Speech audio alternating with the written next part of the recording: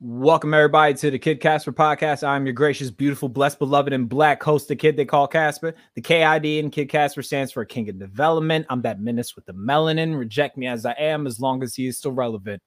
First off, I just want to say thank you for the few people that I've reached out to over the course of just today. I would say my mom is at the hospital with my little older brother because, well, most people are shorter than me. You know what I'm saying? Vertically, they're smaller than me, but he's older than me and everything like that. He seems to be okay. He's got this mean stank face on his face. For those that know, and for people that have been following me for years, I have a older brother named Larry, where he's like 35 years old, but intellectually he's about like 3. Basically, traumatic brain injury and everything like that. Loves people to sing Itsy Bitsy Spider. So I just want to say, Larry and Mom, if you're watching this right now, I love you guys. Mom, please keep your head up. I'll look after the dogs in case you have to make an overnight visit or anything like that. And, we're just going to keep lifting you up in prayer. I see a couple of my people in the comment section already. I see Tyler from from California. I see Auntie Tamisha in Brooklyn. And I got my sister Eb in Virginia. You know what I'm saying? Anyway, I have a couple of interesting things to get into today, but we're just going to drop the intro real quick.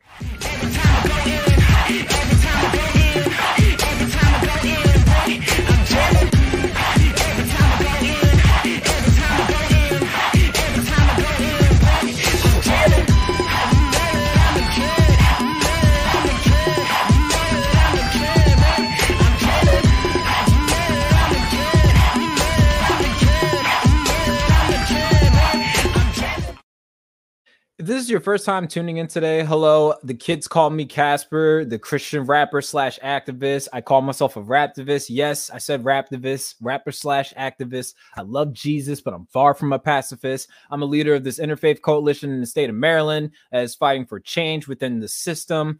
Education reform. We are working on reforming the Law Enforcement Officers Bill of Rights. We got some stuff to do. We got some good trouble to get into and everything like that. You know what I'm saying? I see my sister Maya made it to the party in the comment section. I don't know where everybody else is watching this from, but the YouTube chat's pretty lit. You know what I'm saying? You get to meet some dope people. Also, if y'all get on some foolishness, it's pretty much the only place I have moderators. And either way, if you get stupid, you're going to get blocked. So hopefully everybody behaves themselves. We're going to get into some not so much heavy topics. I mean, this will go however it really wants to go. But what's up, Carolina Castillo? You must be new to the channel. Thank you for checking this out. Oh, praise the Lord. Yes, my brother, everything seems to be well. It was just a quick scare. I was running around and everything today. But yeah, piggybacking off of what my sister Maya said, let us know where you're watching this from. And if you could do me a favor, like this video, share this video with some people. Hopefully this is edifying, educational, and inspirational to some. But anyway, y'all, I was in the middle of first time. That's what's up. And yeah, like I'm saying. So that's what's up, man. So I was on a podcast last week. I was doing my own podcast, and I had this gentleman on here, and he was just sharing some of his thoughts and everything like that. And I was just very intrigued by some of this stuff. Some of the things that he was dropping, just gems and everything like that, from talking about theology, the Black experience, giving a little bit about his story. And I met this gentleman through the internet. Mama told me not to talk to strangers. I didn't listen. And we're in a pandemic. So what else are we supposed to do? You know what I'm saying? I was believing in socially distancing before this pandemic. I am an introvert. I don't really like, being around people. My dog is smothering my leg right now because there is a storm going on outside and he sheds like a white girl in a windstorm. That's besides the point. Anyway, guys, I just want to I want to introduce to the stage today, to the screen. I call him Uncle Rudy Moore from, I think you guys are in Brooklyn, if I'm not mistaken. You guys are out in Brooklyn, correct? You guys are in Brooklyn? Well, we're from Brooklyn originally, but we relocated to New Jersey. Oh man, you once from Brooklyn, always from Brooklyn. So Amen. in my eyes, y'all always in Brooklyn. But anyway, brother, how are you doing today, sir? Oh man, I'm blessed to be here. Just blessed to be here. Amen. That's what's up. That's what's up. Amen. So you know, I had you on here briefly and we talk off camera, meaning like we talk offline and everything like that. So this is usually where I give people the opportunity to tell them a little bit about themselves. So tell us about, tell us very briefly. We'll get into the questions and everything about, but if you could like give a quick little summary about who you are. You know what I'm saying? Like you could name what zodiac sign you are, not like that has anything to do with anything, but just tell us a little bit about yourself, man. Cool. Well, born and raised in Brooklyn, New York. I'm a first generation American of 2 Barbadian parents and of Barbadian heritage. I am married for 29 years. Okay. My wife and I, we met. Food kept us together. You said food kept y'all together? Food kept us. That's how we met, with food, and that's what keep us going. I met my wife at McDonald's back in 1992, Martin Luther King birthday. And I had a coupon for a chicken sandwich, and my wife was working behind, like near the French fry station. And she just caught my eyes. And her co-worker said, "Yo, that dude is staring at you. You better go get yours." We talked. I gave her my phone number. We went out that same night. We went to see Juice, and we went to have a pasta dinner. We talked some more, and like the next day, and the next day, and the next day, and then 6 months later, we're married, and we're living this life. And she's a lover of Christ. I'm a lover of Christ. And praise God, this is it. This is who we are right now. All righty. And you know I got it. And you've seen the podcast before, so you know what question is coming up next. Gotcha. If you had to name a favorite Disney princess, what would your favorite Disney princess be? Actually, it's The Little Mermaid. That was the one movie I enjoyed. Ariel, yes. The soundtrack got me. The music, her voice. That's wild. That's interesting. I thought it was kind of crazy for her to be given her legs to stand on. She had to lose her voice to meet the man that she loves or longed for. I thought that was nuts. I was like, there's a lot of misogyny that plays into this movie. You know, if you talk about misogyny, if you go way back into time, our world has always been entrenched in misogyny, where women have been literally traded for like land, cattle. And that's why a lot of people of certain stature, high level stature, I'll call them, had lots of concubines. And they always had a concubine from especially exotic looking women from different regions of the world. So when it came time to trade and barter, maybe for expansion of a kingdom or land or something you have that I need, I will offer you, 15 women that you like, oh, wow, this one's from Asia, this one's from Africa, this one's from wherever. And it was very customary for men to do that.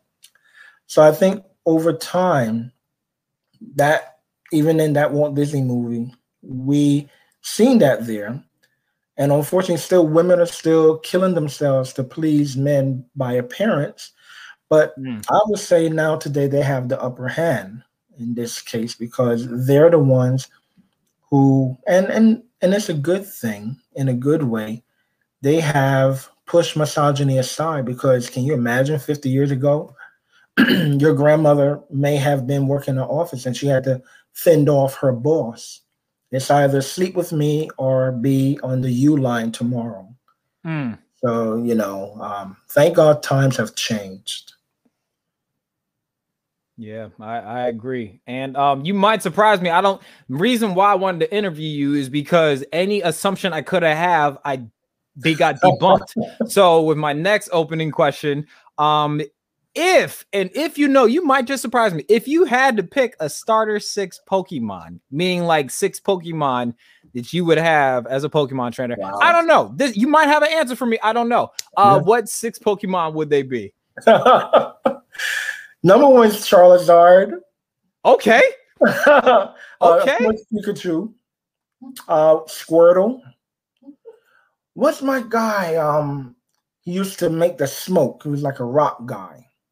Oh, I forgot this. He was a rock guy, but he would make smoke, like dark smoke. He was with the Rockets. I'm gonna go Jigglypuff. You cannot exclude Jigglypuff. What is happening right now? That's number 5. And you know what? I'm gonna go one bad guy, Meowth.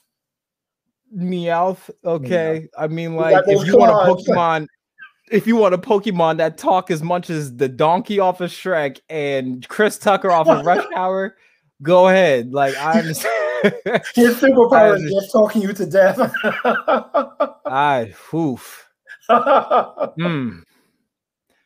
Wow. Surprised me. Oh, yeah. I'm right there with you, Tyler. I'm right there with you, Tyler. Uncle Rudy and Aunt Tamisha surprise me all the time, literally all the time. That's why we're here today, guys. And you know, it's funny how, like, even though you guys have just, I would say, like, come into my orbit as of recently, where we talk more and everything like that. So just to give like a little bit of the backstory of how you guys came to meet me, tell us about that. And then even talk about what we've established, or what I've established as far as like the online community group. How has that been for you guys so far? I mean, like, you guys are kind of new to the divinity space, but talk a little bit about you know, meeting me, even though on screen, but also just being engaged with this online family we've established. Well, you know, I have to give a lot of credit to all the ministries that we have found online, to my wife Tamisha, because God just leads her to these people, and they do benefit us. One of the first people she found was Roy Dockery, Pastor Roy, and then it led to Ruslan, and then somewhere in the midst we heard Kid Casper, and we started listening to you, and I was like, who's this Casper person she keep listening to, you know? And I'm listening, and it's way, way different. And it's like a lounge is the only way I can explain it. It's like a lounge. The atmosphere that you present on your podcast, and then you're talking like a lounge. And then from there, we're just listening to she was listening to something last week. And I just had to chime in and say, hey, that's that guy Casper, right? And I just chimed in. And that's when I started dropping a little bit of nuggets and stuff. And from there, here we are today. Yeah, it's well, the public don't really know about this, but we were sitting in like and shout out to Pastor Roy, by the way, for connecting all of us together and everything like that. We were in a Zoom meeting. We were in like the Savage Truth Community Zoom meeting, and I think we were just about to wrap up and everything like that. And something compelled me in my spirit. You know, most of the people, if not everybody that was in this Zoom call, with the exception of Eddie. Eddie's our token white boy, essentially. But something compelled me to just ask everybody, how is everybody doing after the trial? You know what I mean? The Derek Chauvin trial.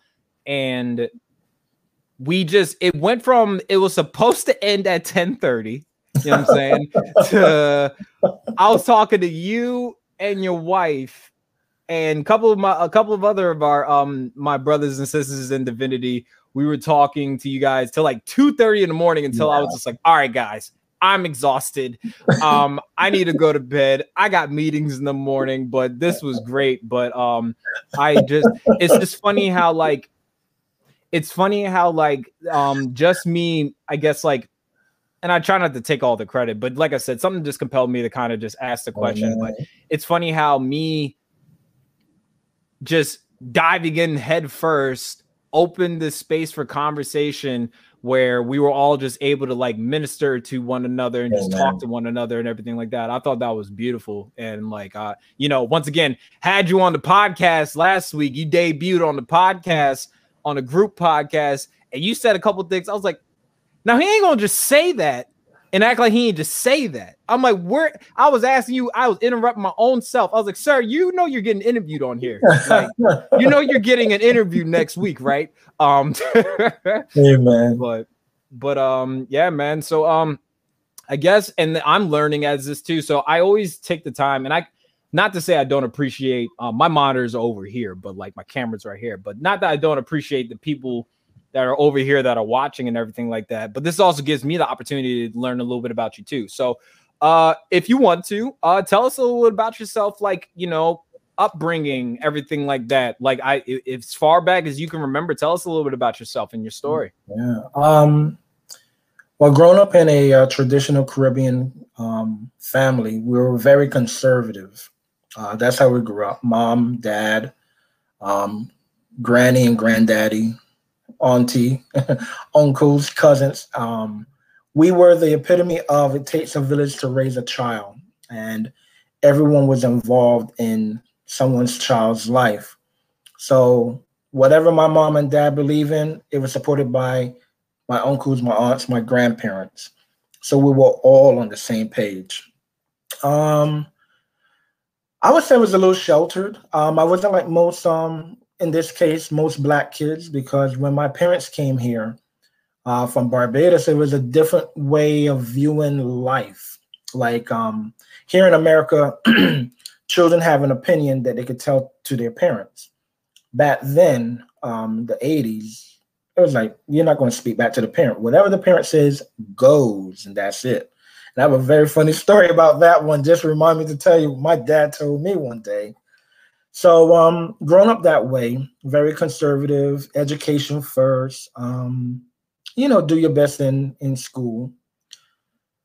Me, mom, dad, and sister. And, you know, you would never believe that we lived in a 1-bedroom apartment for several years because the way we kept ourselves, you know, presentable, clean. Back in the 80s, and 70s, a lot of Black kids had trouble keeping themselves clean. You know, they came from maybe a poor environment, an environment that's troubling, which we hear a lot more today. My sister could never say that my dad touched her in the wrong way. We can never say, my dad never lost his temper to the point of injuring my mom or injuring us. So we grew up in a very safe household. I oftentimes tell people that if we were ever on the verge of having the electricity cut off, we never knew. The electricity was always on. The fridge was always full. So I lived a very good childhood. In fact, just up to today, my sister and I, we were texting each other and we were reminiscing about something from our childhood. And our childhood is always humorous. And that was one of the things that we love about our childhood. Other than that, you know, just growing up, going to school, being a good kid, nothing so special or fancy. In school, I was a borderline kid. I wasn't the smartest kid in the school. So I needed a little extra help. And that's just because my mind was always in the stars. I would, while in school, I would always be in fantasy mode. And I think I enjoyed learning new things, but I was always in fantasy mode. Like I was always doodling. One time in the 3rd grade when we had like PSAT test kind of thing, which was called Citywide back in the day, they had these booklets we had to write our name in. And I remember in the 3rd grade, I was drawing little cars and fire engines on the bottom of the page. For each page I flipped over. And it's just funny. That's just how it was in my brain, you know. Going to junior high school, I developed a hobby of action figures, G.I. Joe. That led me to become a military enthusiast. I think I had it in me before G.I. Joe in 1977, 78, when Jimmy Carter was the president and Ronald Reagan came up behind him and he assisted with getting some U.S. hostages free because he threatened military action of some kind. Jimmy Carter lost the election. President Reagan came in. He was known as a military president. And from there, I'm going to assume that my military interest took off then. I'm having that hobby, going through school, just being a military enthusiast. Then I started picking up the hobby of sharp weapons, knives, bladed stuff. That's my hobby. What do you call those martial art weapons? Nunchucks, spears, throwing stars, shurikens. Okay. So that was junior high school. And speaking of junior high school, one day my friend and I in the 8th grade, we went to Prospect Park because we had an issue in school. So one thing, a person who knows me, like know me, knows I cannot stand bullying. You, in my flesh, you would meet your grave for bullying. So in the 8th grade, we were in a class. Again, me being in my fantasy world, I was in a borderline class. So we were in between 7th grade and 8th grade. And we had to do stellar in order to be promoted to go to high school. There was a group of guys, like maybe 5, 6 guys that would terrorize almost every teacher we went to every period. And they used to terrorize this one teacher named Miss Stewart. She was our social studies class. And because she was very passive, I think she was the only white teacher we had. Blonde hair, short, maybe 5'5", maybe 5'4" back then. And they would throw spitballs, paper, and everything at her when she turns her back to write on the board. So one day she threatened the class that she knows that we're borderline. And if we do it one more time, she's going to write the letter to the assistant principal and we'll all be held back and go back to the 7th grade. I remember my friend and I, his name is Anthony, we got together and said, yo, we can't go back. Especially me. In the 3rd grade, I was held back because I came from Catholic school into the New York City public school system. I'm so sorry. You know, listen, for real, I got held back and I had to repeat the 3rd grade. So I was not going to do that again for the 8th grade. Absolutely zero. So after that class, these 5 guys, I told my friend, I said, yo, listen, we got to do something. He said, yo, let's talk to them. So in his mind, he said, hey, let's talk to them. In my mind, yo, let's talk to them. That's me. So we confront them, and they're taking us like, what? Please. And now, if I could ask, what were you working with back in the day? Like, what was your build? Like, you saying, let's talk to them. You know what I'm saying? Like, what if you had to give me like a build, like height, weight, benching? What was you doing back in the day that you were just like you were the enforcer? Like, what were we working with back in the day in your prime youth? As my father would say, and what he told me, I was working with this. Whatever the imagination can create, the body can make it happen.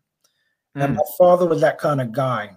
And my father spoke to me one time. One time I came home crying from school, going back to like the 2nd grade. I was like, oh, Daddy, this guy beat me up. And he said, oh, yeah, that's what's happening in school. Let me see this guy. So my father came up to the school and he stood across the street. And he was like, point out who did it. I said, that guy. He's like, I said, yeah, that guy. My father got into the car. And I'm thinking, okay, Dad's like, yo, he's going to work his magic. He drove off. He didn't speak to me. And I said, like 3 blocks later, he said, listen, that dude is shorter than you. See, he said, don't you ever call me up to this school for nothing like that again. He said, you better learn to fight. I said, but Dad, how? He said, you got hands, you got teeth, you got feet. Use them. I said, okay. teeth. Like, good God! Yeah. Like Before Mike Tyson and Evander Holyfield, Dad was that dude.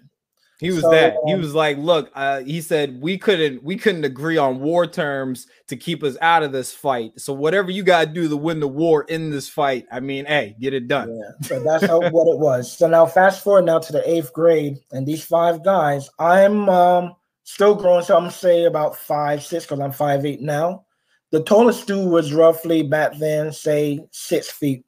Big dude back then, maybe $150, $180 for a junior high school person. And other guys, all average. Junior high. This What the is hell was y'all? What the hell were y'all eating?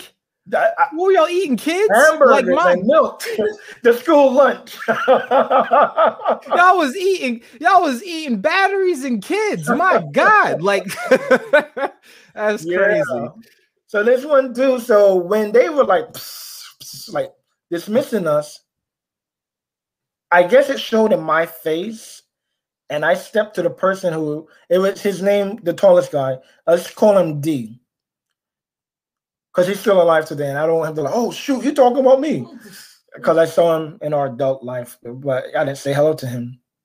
And I stepped up there and I said, "What you gotta say?" And my friends look at me like, "Oh wait, hold on, we're supposed to be talking." So the other guys, they're coming like close, like to surround me. I said, "Good, please throw the first punch. I want you guys to throw the first punch because you don't know who I am." I said, "Today, everyone believing in our body bag, and I'll take pleasure telling the court that I did it, and I'll spit in the face of whoever." That's me, whatever age the 8th grade is, 14 years old, 14, because I was not going to be left back. And I spoke and I said, "If you guys bother that teacher one more time, you'll answer to me." They walked away. I bet they did. All anyone did under their breath, "Man, you crazy." So my friend, he's like, "I don't know if that went well, this and that." So we're trying to figure out what we're going to do. So I told him, "Listen, I'm going to be straight up with you. I got left back in the 3rd grade. I'm not doing that twice. I'd rather die before I get left back." That's how mad serious it was to me. We went, he started talking about let's practice karate and stuff. So we would go to Prospect Park twice a week. That's a big park in Brooklyn. And we would do little karate moves and stuff like that. I was very clumsy.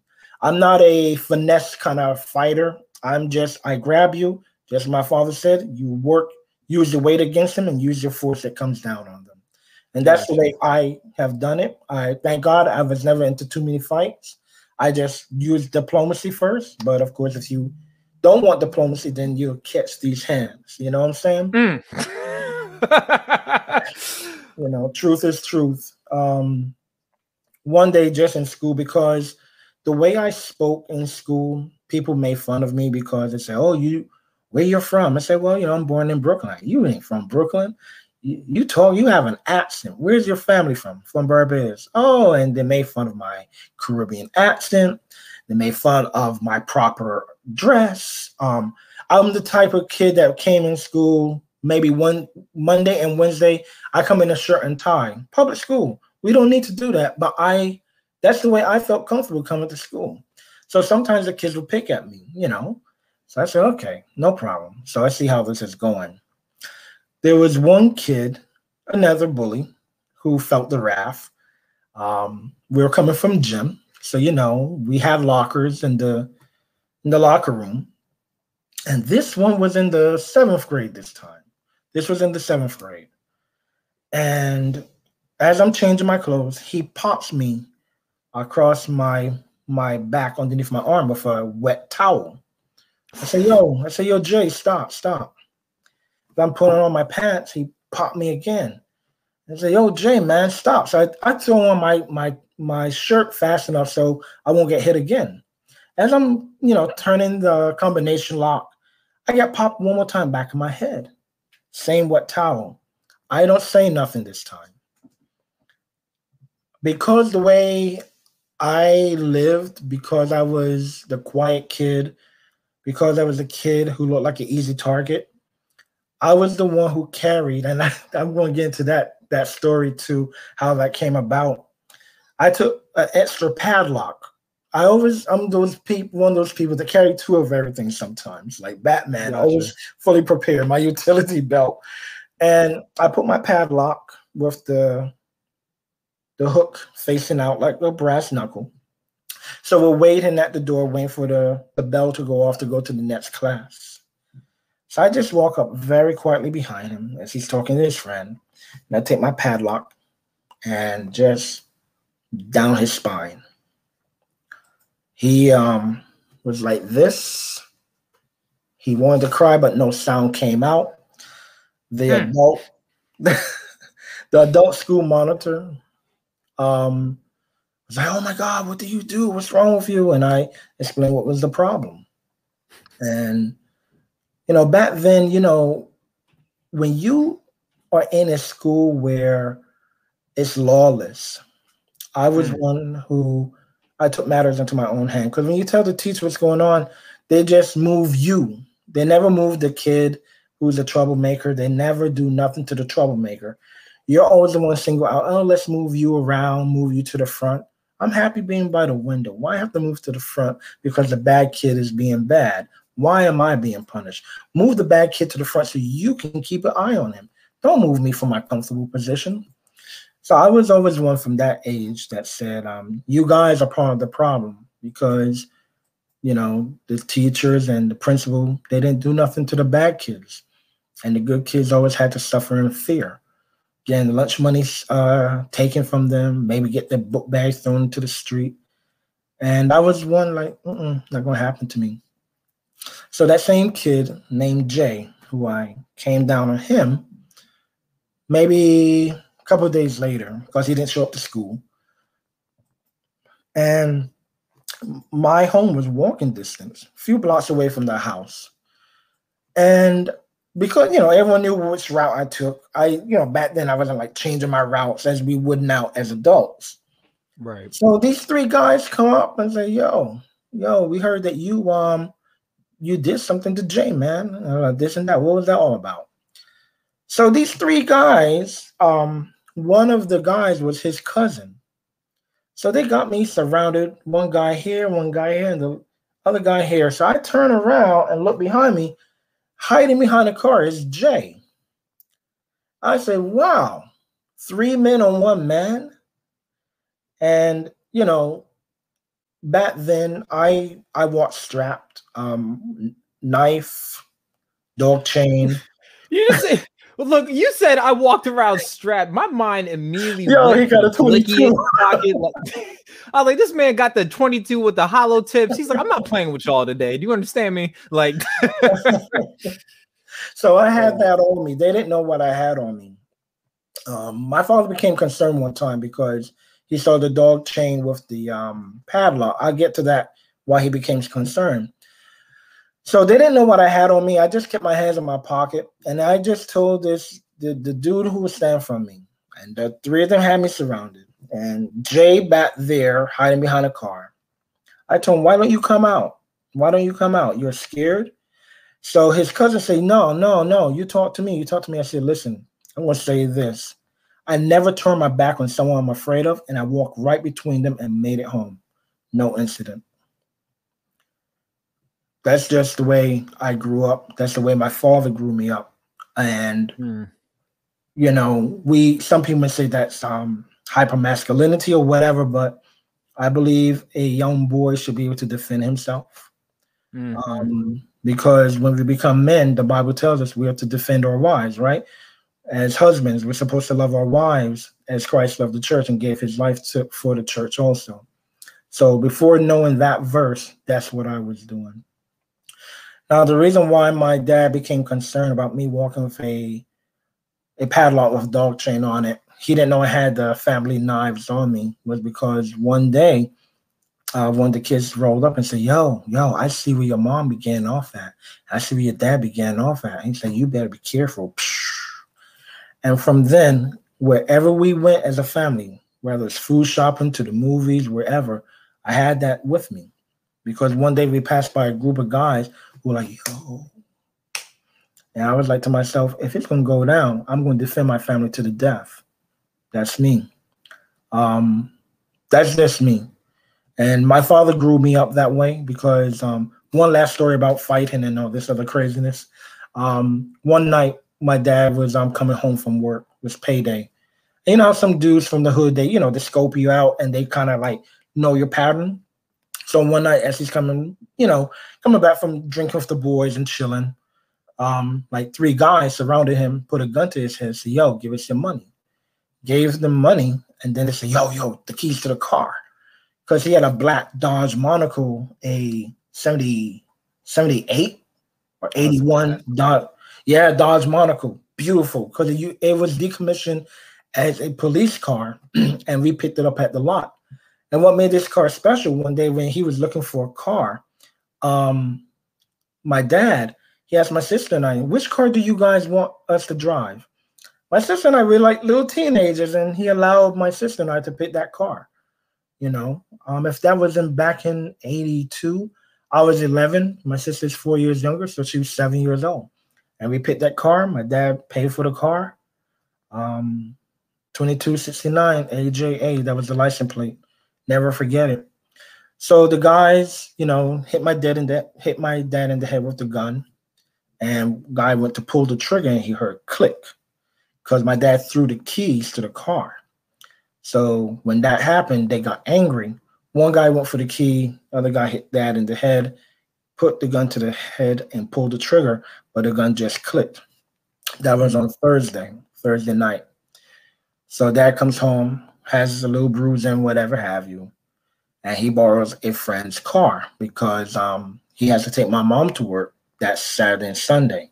And also he has to go to work Friday. I can't remember if he stayed home to do the police report, but I do remember Saturday we used his friend's car, and then Sunday we used his friend's car to pick my mom up from work. She worked from 7 a.m. to 3 p.m. So as we're coming down, and this time we took a different route to get home. It just happened, took a different route. We came all the way down Nostrand Avenue. And I think my dad was looking for his car in the area where he was robbed at. So we're coming down all the way Nostrand Avenue, and we get to President Street. This is in Crown Heights, Brooklyn. And as my dad's driving, we're driving on the left-hand side because back then it was a two-lane Nostrand Avenue used to be. And right there on President Street, right there at the light, like gold, my dad's car. My dad, like a police officer, blocked the intersection. Boom. He went to jump out the car. He went to grab a crowbar. I went out behind him because that's just the way I am. Because my dad grew me up to say, "Hey, you're good." So now you're still 14 at this time, if I'm not mistaken. When this happened, 13, 14 years old. 13, 14. Okay. Yeah. So my dad always trained me that when he comes home and if he falls asleep, he says, "You're in charge of the house." So that's the way that was in my mind from the time I was a little boy. So my dad got out to go and confront those three guys, and I ran out behind him. My mom called me back, like, "No, don't go." In my mind, like, "Mom, it's gonna be like 3-on-1." But my dad is, he walked off that crowbar. It was summertime, and my dad was super pissed off. The guys had the windows rolled down and the air conditioner on. So my dad was like, "Yo, you're killing the gas," So my dad reached right inside the car, took the keys out of the ignition. The three guys ran out, one out of the driver's seat, one out of the passenger, and one in the back. And they all went three different ways. And it looked like a police scene there. And my dad's just checking the car and everything. He's like, "Come back here. Come back here." So they all ran. And he's like, "Yo, they don't have their gun today. That's why they ran." You know what I'm saying? A man with a crowbar, but I guess they didn't expect that either. Oh, your dad sounded gangster because this man reached into the car window, turned the car off, and they were like, "Hey, yo, like we just pistol whipped him like last week, and you gonna reach his arm in?" Oh yeah, they knew better. They knew what time it was. That's what happened. So me growing up that way, my dad drove the car home. My mom, she had her license, so she drove the car in the other car that we were in home. my dad went to tell the police, hey, listen, we got the car back, whatever. So they won't stop and say, hey, this car's stolen. Hey, I'm the owner, you know. But that's the way I grew up as a boy. And justice has always been in me. I come from a family where we have lawyers, judges. My great uncle, Elliot Belgrave, he stood in for the prime minister back in 2012, 2013 in Barbados when he was ill. My great uncle Elliot Belgrave was a Supreme Court justice. My grandfather on my father's side, he's Irish. So he was also what they call in the English system a magistrate, which is still a Supreme Court justice. So if there's DNA in me that make me crave justice per se and to stand up for people, that is who I am inside. And if I wasn't law enforcement, if I wasn't in the medical field, I definitely would have been in law enforcement. But my uncle, I have two uncles who are lawyers. One uncle told my dad, don't let him go into law enforcement. If he want to change the system, let him become a judge, you know, or a lawyer to help change the system. Okay. And you said, I remember you mentioned this last week. You used to work, you said you were in the medical field. And one of the things that we were talking about, you were saying you could see the difference of interaction when you were in, like, I think you said, like, as an EMT in the back of the ambulance, and then you saw firsthand experience, like how officers would act around, like, you know, people that look like you and me, like black and brown people that are in compromising situations and stuff. And so one of the things that I touched on at one of these protests I was leading, and I was talking about how racism does not just play into like police interactions, but like within like, you know, with doctors, paramedics, EMTs, everything like that. I have a story of a brother of mine that he was born on the day his mother died. You know what I'm saying? My God. Yeah, it was terrible. Like she, you know, she struggled with like, you know, drug, you know, substance abuse and everything like that. You know, we all, I myself, as you know, celebrated 9 years of sobriety from alcohol 2 weeks ago. But it was I want to say Washington Heights is where they were living at the time, apparently, when she was pregnant with him. And he was saying that his uncle told him when he got older. He didn't tell him until like last year though, because he never knew his mom. But he was saying like when the paramedics showed up, because she like OD'd, and they were like, it's just another junkie. But then the uncle had to let him know, like, she's pregnant. You know what I'm saying? And then they were like, well, the baby may not even make it anyway. You know what I mean? Like the posture and the urgency to save this woman and this kid was just not there. And ever since like he found this to be truth to him, he's like, he was telling me before I like went out there one day, he said, if you think it's just the cops, you got it all wrong. Right. And I was curious if you have any of your own, like you said, you've seen like how the police interact, but do you have any of your own stories when you see how people interact with people that look like you and me in those compromising situations, whether it's with the EMTs, doctors, ambulance, you know, in first response cases like that? I don't know if you had any experiences that you wanted to share today. Yeah, I want to read a verse to that. Okay. It comes from Leviticus chapter 19, verse 15. And it says, do not pervert justice. Do not show partiality to the poor or favoritism to the great, but judge your neighbor fairly. I've seen a lot of that in two hospitals I worked at, where nurses have treated individuals based on color and appearance. And, you know, you just never know who you're speaking to.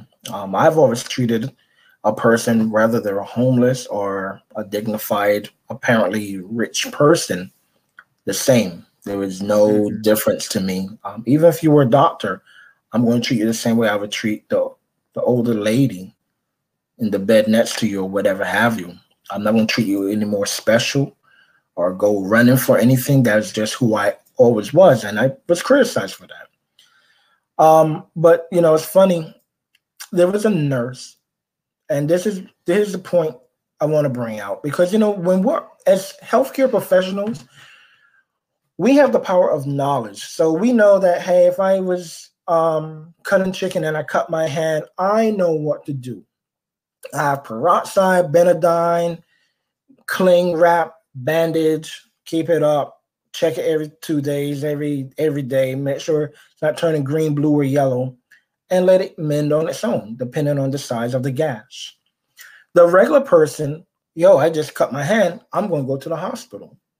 And a lot of times when a nurse or a practitioner sees that, oh my God, you came to the hospital for this?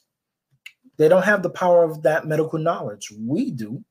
We can assess our own cells. And many times healthcare professionals diagnose their own cells and say the worst patient is a medical professional, because we're telling you how to treat us and you're not giving the doctor an opportunity to assess you. You're saying, oh, this is it. Here goes my blood pressure, my blood sugar. Like, okay, cool. You did all that before you came here, but I still have to do that here and document what it is here. Going back to lay people, they don't know. And what was very commonplace, and I think last year changed a lot of people's posture who work in healthcare, emergency medical care, is that what was practiced behind the desk is we would criticize them among each other.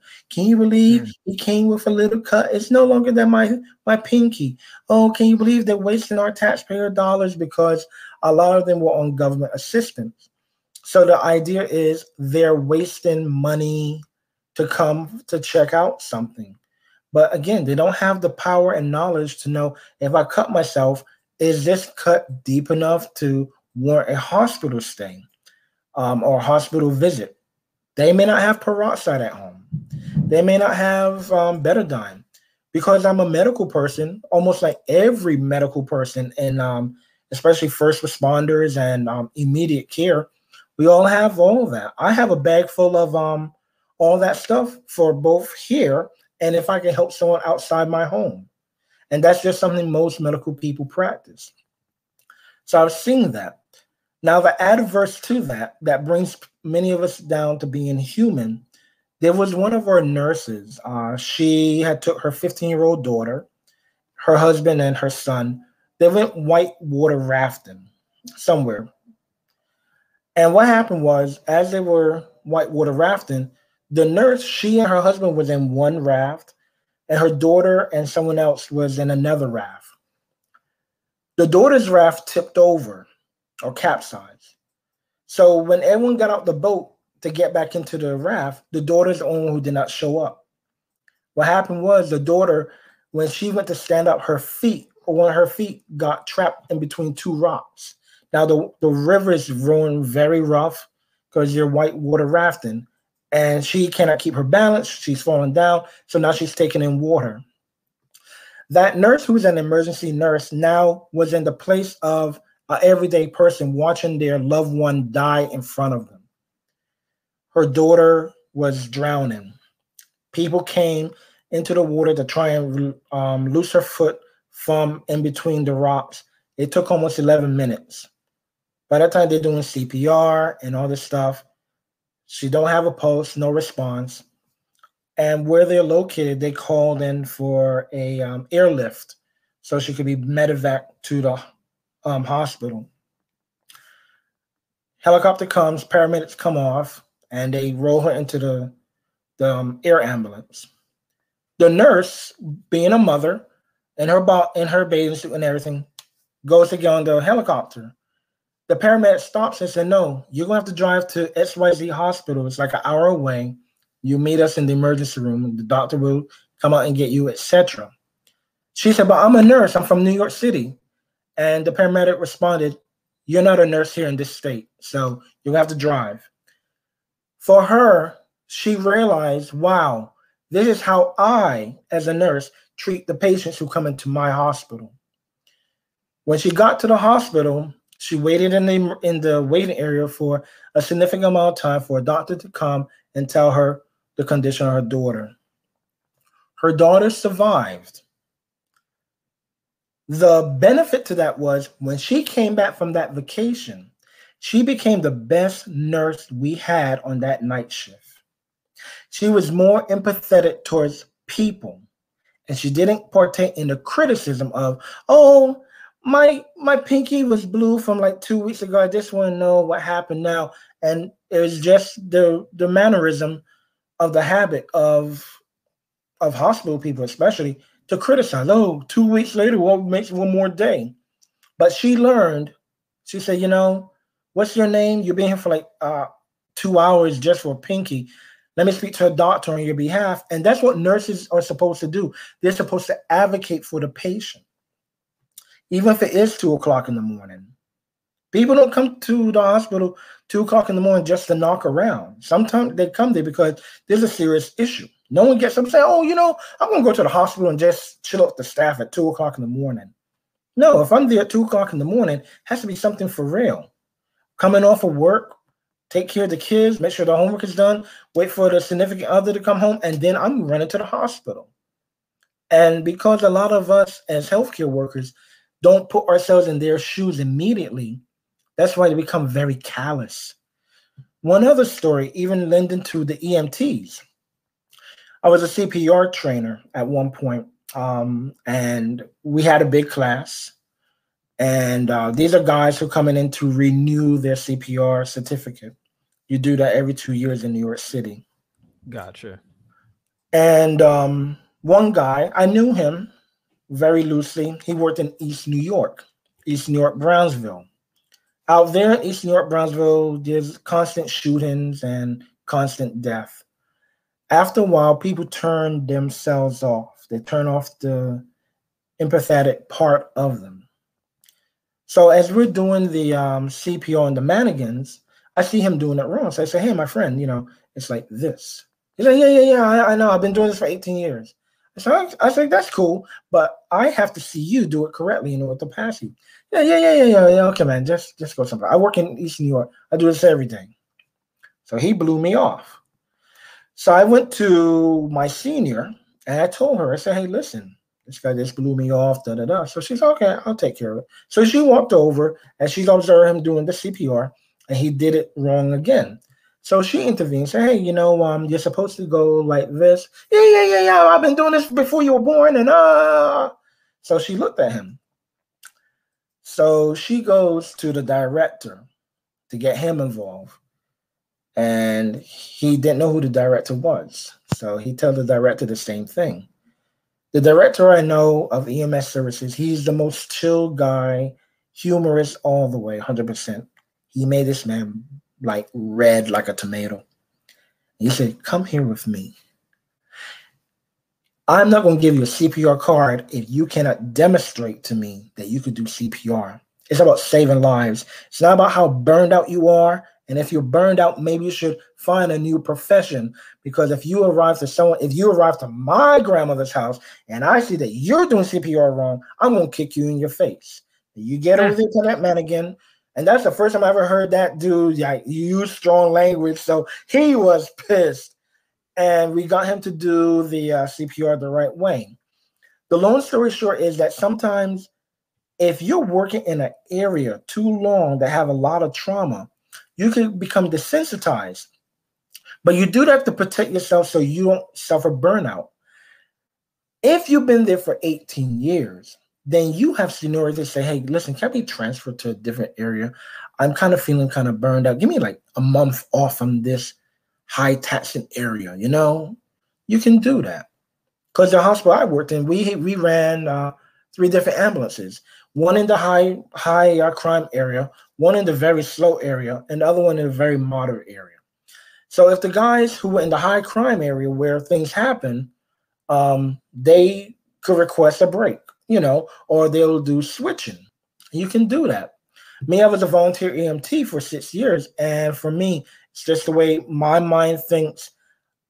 I couldn't wait to get the trauma because that's where I excel in, and I give that care. I reassure the person you're gonna be okay. I let them know when you get to the hospital, this is what you can expect. Even the family members, I want them through the process so when they get there, there will be no misstep, no miscommunication between them, security, the nurse, and then the doctor ultimately in that fashion. So I'll let them know and just ask security, when is visiting hours?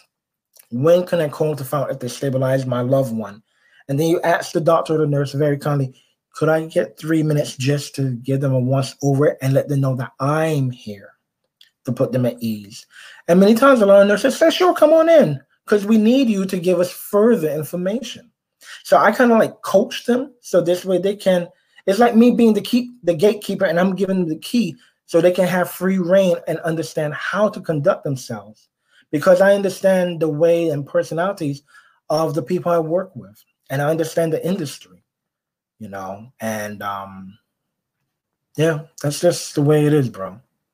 But I would say right now in this climate that I think a lot of nurses and first responders, the criticism we used to give, especially in 2020 or before 2020, changed as a lot of nurses, first responders, PD, firefighters found themselves the target of the invisible enemy, COVID.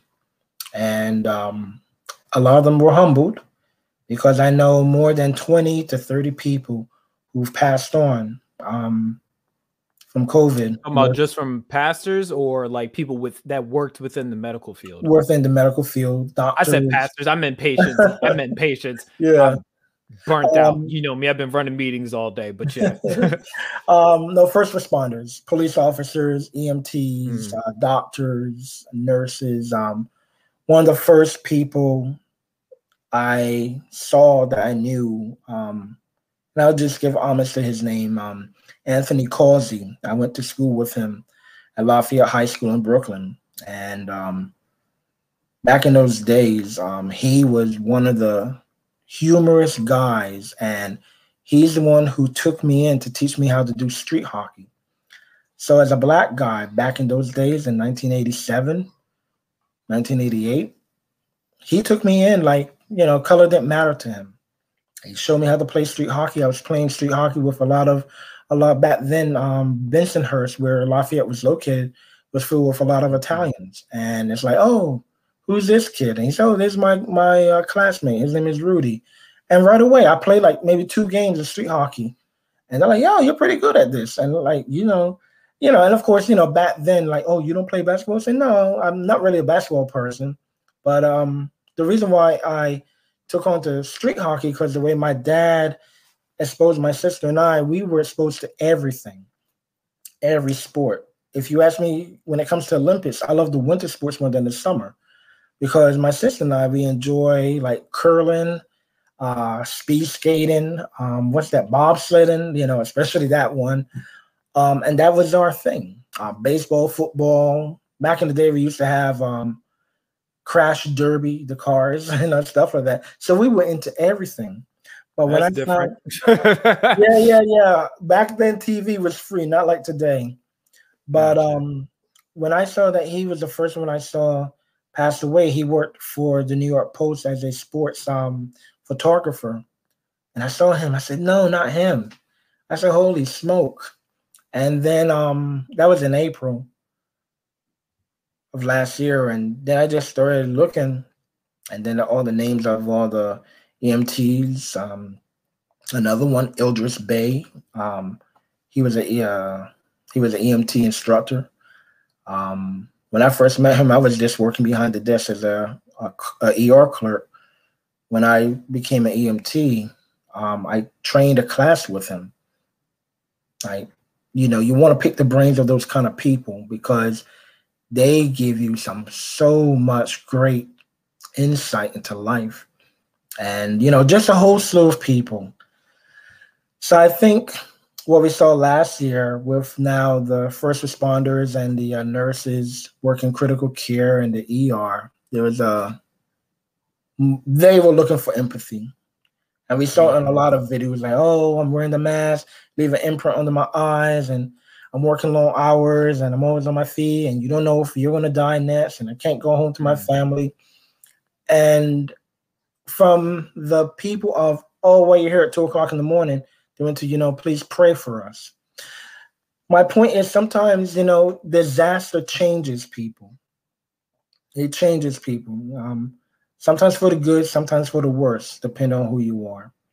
I saw where before the pandemic, a nurse who had her daughter 15 years old, and she could not help her daughter, and then being told by the paramedics who airlifted her out, you have to drive there.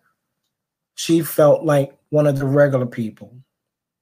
She could not use her nursing powers in another state to say, I'm a nurse, let me on this helicopter. This is not television. But when she went back to the hospital, she became the best nurse we had on the night shift. And she maintained that. She maintained that until I left the hospital. She maintained a very good behavior, lack of sarcasm. She did not participate in the sarcasm with the other nurses. And she started to distance herself and just be with her thoughts because she realized we are here for the people. We don't know how a person arrives to the condition that they're in, but that's not their full story because we don't know when they get on the road of recovery. Will we be there to see it and cheer them on? You know what I'm saying? So whether it's a crackhead, rather it's a, and I don't even like to use that word, a crackhead. If it's a person struggling with an addiction, any of us can have an addiction. Overeating is an addiction. You know what I'm saying? Swiping your phone every morning when you get up, every time you hear your phone vibrate, that's an addiction. So an addiction of maybe putting some kind of substance in your body doesn't make that person less deserving of proper care. And that's something we learn in EMT school. But sometimes people have a certain way of being judgmental, and I do hope that during this crisis that we're in, that people say, hey, tomorrow that could be me on the gurney. I would like someone to give me sympathy. So that's one that's powerful. I think a lot. I think we all, I think what the funny thing was how 2020 went. Like Kobe passed away, you know what I'm saying? Yes, I think everybody realized everybody realized how fragile humanity is, I would say. And then COVID happened. Yeah. And we'll get into kind of like what happened last summer and everything. But one thing I really want to pick your brain about, because like I said, you did like a little drive-by gym stories last week on the podcast. The Black Panthers at, what did you say, 16 or 17, you were trying to join the Black Panthers. The Black Panthers at, I think, was it 16 or 17? Correct me if I'm wrong. This thing happened in 1986, so I just turned 16. Okay, if you don't mind getting into that, unless there's any statute of limitations you don't want to talk about and you need your lawyer present, tell us a little bit about what provoked you or compelled you to even, like, what was it that made you want to like get in that or get in the fight with that, if that makes any sense? Right. December 20th, 1986. There were 3 young men who were driving through Queens, and their car broke down. It was in Howard Beach, Queens. They went to the pizza shop to get some pizza and also to call for a tow truck. They had a verbal exchange with some 3 or 4 white guys, and those white guys went to get like a mob of like 15 to 20. Back in the day, back in the 70s and 80s, it was considered common. Like when you watch a lot of these Black history movies, as well as like in the 60s, where a Black person's walking home and like 3 or 4 or 5 guys roll up on him in a pickup truck and just beat him up with baseball bats and stuff like that. So that kind of thing continued on even into the 80s. It was very hurtful when these three black men try to run for their lives. And these are older black men too, you know, they were older. The guys who attacked them were in their teens to their 20s. And these are older black men who were family men, you know, in their 30s and 40s. And one man, he ran for his life and he ran into a freeway of oncoming traffic to escape the mob. Consequently to that, he was hit by a vehicle and he was killed. I remember they got one or two people. And the one thing within the black experience, if a person gets arrested, that's not the end all. It's like now they have to go to trial. The jurors have to find, based on the facts they're presented, that this was a biased crime. Back in the day, that's how they used to call it, a biased crime, racially motivated. Were they targeted because they were black, or because of that exchange of words led to anger, and then a mob of 4 turned into a mob of 20? So I remember back then, because it was happening so often, you know, black guy get punched in the face by 4 or 5 white people. And that was just commonplace in New York City. And I'm pretty much sure much of America. So I remember one day saying to myself, wow, this is crazy. And there was a gentleman I met, and I heard him talking to another older gentleman about somehow, the Black Panthers chapter in Long Island. So I said, excuse me, sir. You know, I just ran off and said, listen, I'm tired of black people being beat up. I want to do something about it. I want to be part of the cause, just like Hugh Newton, and to bring justice to us so we don't have to get murdered in the street by white people anymore. And he asked me, young fella, how old are you? I said, I'm 16 years old. You know, and he's like, brother, you have to be 21 to fire a firearm, you know, and to have license and stuff. He's in New York City back then. So I said, whatever I said, but he said, you know, if you keep that same energy that you have now to 21, then you could come and see us. Back then in my 16-year-old mind, I was just saying, wow, what could I do to help my race of people from being killed just because of the color of our skin? You know, that's the way I interpret it. Because on the 6 o'clock news, that's what I was seeing all the time. You know, angry mob attack black transit worker. You know, there's one that happened near Coney Island. 2 black transit workers were just chilling, getting something to eat, and they were confronted by an angry white mob. And it's like, why? And, you know, and they're wearing uniform. They're wearing transit uniforms. It's like, you figure if I'm wearing my uniform, I won't get attacked. I'm not wearing a hoodie or whatever, you know, but that's all they were doing. They were just working in the neighborhood they're assigned to, which happened to be predominantly white, and they were beaten up. And that was one of those things that was scary back then.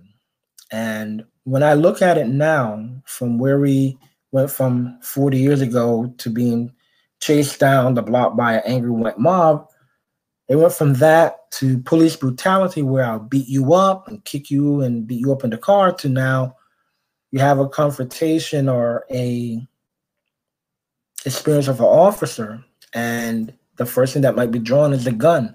It's no more billy clubs and nightsticks anymore. Now it's bullets. And it is frightening for us to be black in America, because we're wondering, I'm a good citizen. To give you an idea of how a law enforcement officer thinks, you and I are law enforcement officers.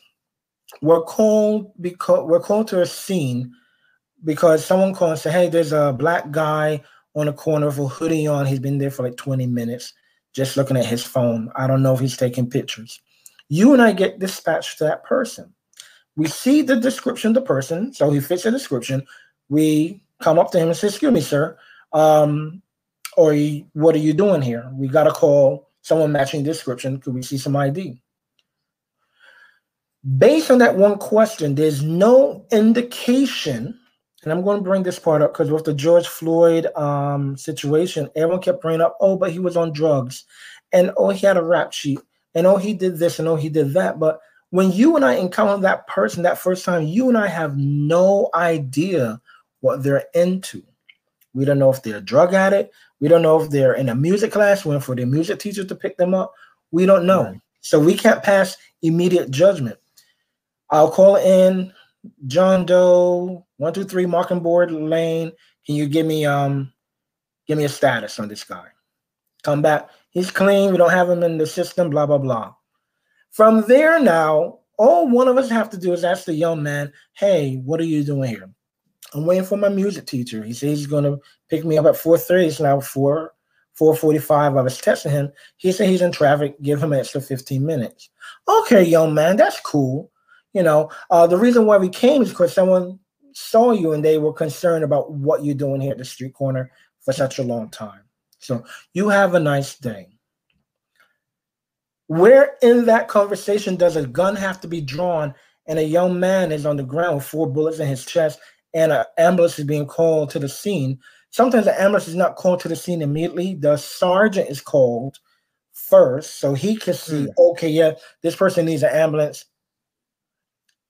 EMS teaches us from the minute of discovery of a person injured, shot, or their circulation system have stopped, the clock starts ticking.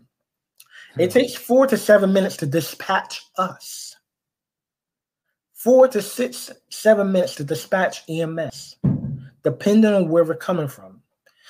To get that sergeant for, hey, my gun was discharged. I have a person down. See, that language bothers me because he says my language was discharged, not I discharged my weapon. I fired my weapons. Why? You know what I'm saying? Like it's the I always tell people, and like I even like, because you know me, I tell you this all the time. Like I go to like different churches and I speak to people and I let them know that certain language is the language of the oppressor and gives you an out. You know what I'm saying? Like earlier you were telling me there is no try. Either you do or you don't. You know what I'm saying? And for him to just say, "Oh, my weapon was discharged." Well, who discharged it? Because last time I checked, guns don't got legs and arms. You know what I'm saying? But continue. Go ahead. Yeah. So the difference then, the language also constitutes the urgency of the sergeant's arrival. If my gun was discharged, it could have discharged in my holster, could have discharged as I've taken it out, and I just want to cover myself in case someone got hit or there's damage to an infrastructure. Versus, we have shots fired at this location. Male, black, down, injured. Please send the bus. The bus is the EMS. At the same time, the sergeant is going to come there because you recall dispatch and say, requesting a sergeant at this location. It shouldn't be, I need a sergeant at this location, and let him decide, do we call an ambulance? In your human brain, and not even that, through your training, you realize that nice little grain of bullet can cause a lot of destruction to change a person's life. You're trained that. That's why you're careful as to when to draw your weapon and when to pull the trigger. That's all part of the training in the academy. When it comes to firearm discipline, they all go through it. So when you say your gun was discharged, the sergeant said, okay, so that's not so urgent. He would have to ask, so did anyone get injured? Oh yeah, a male was shot. Okay, a male was shot. Where was he shot? Look at how much precious time is running because the officer could not say, hey, that's like a 20-second. That's like a 20-second exchange right there. Right. You know, and then this back and forth over the radio. Hey, come again, repeat. 10-5, 10-5. And then you go through, and now the sergeant have to determine, oh, wow, he's not breathing. Call EMS. By the time EMS get there, 9 minutes have passed. The brain starts to deteriorate after 7. After 5 minutes, you can start to we can't go without air more than 3 minutes before the brain cells start to die. That's why we have something called the golden hour between when we arrive at the scene and find that person in that condition, and then to get them to immediate help.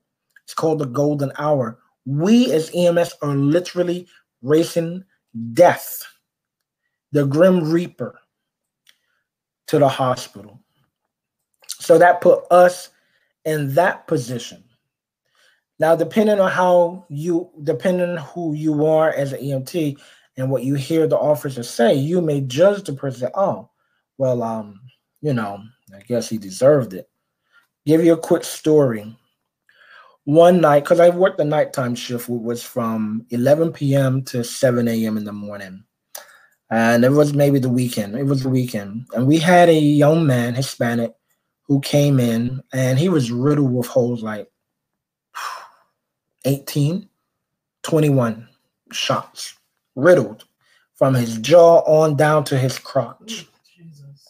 That reminds me of I think it was actually 16 shots. Laquan McDonald that was killed in Chicago years ago. That's awful, right, man. So this guy came in, we did CPR, we did everything. And after that, we the nurses wash his body because, he was a nice looking guy, very handsome guy.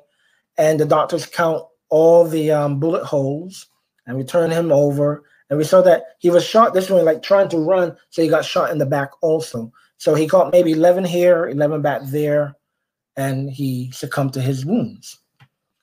After they wash his body and everything, what we do is we report it to NYPD.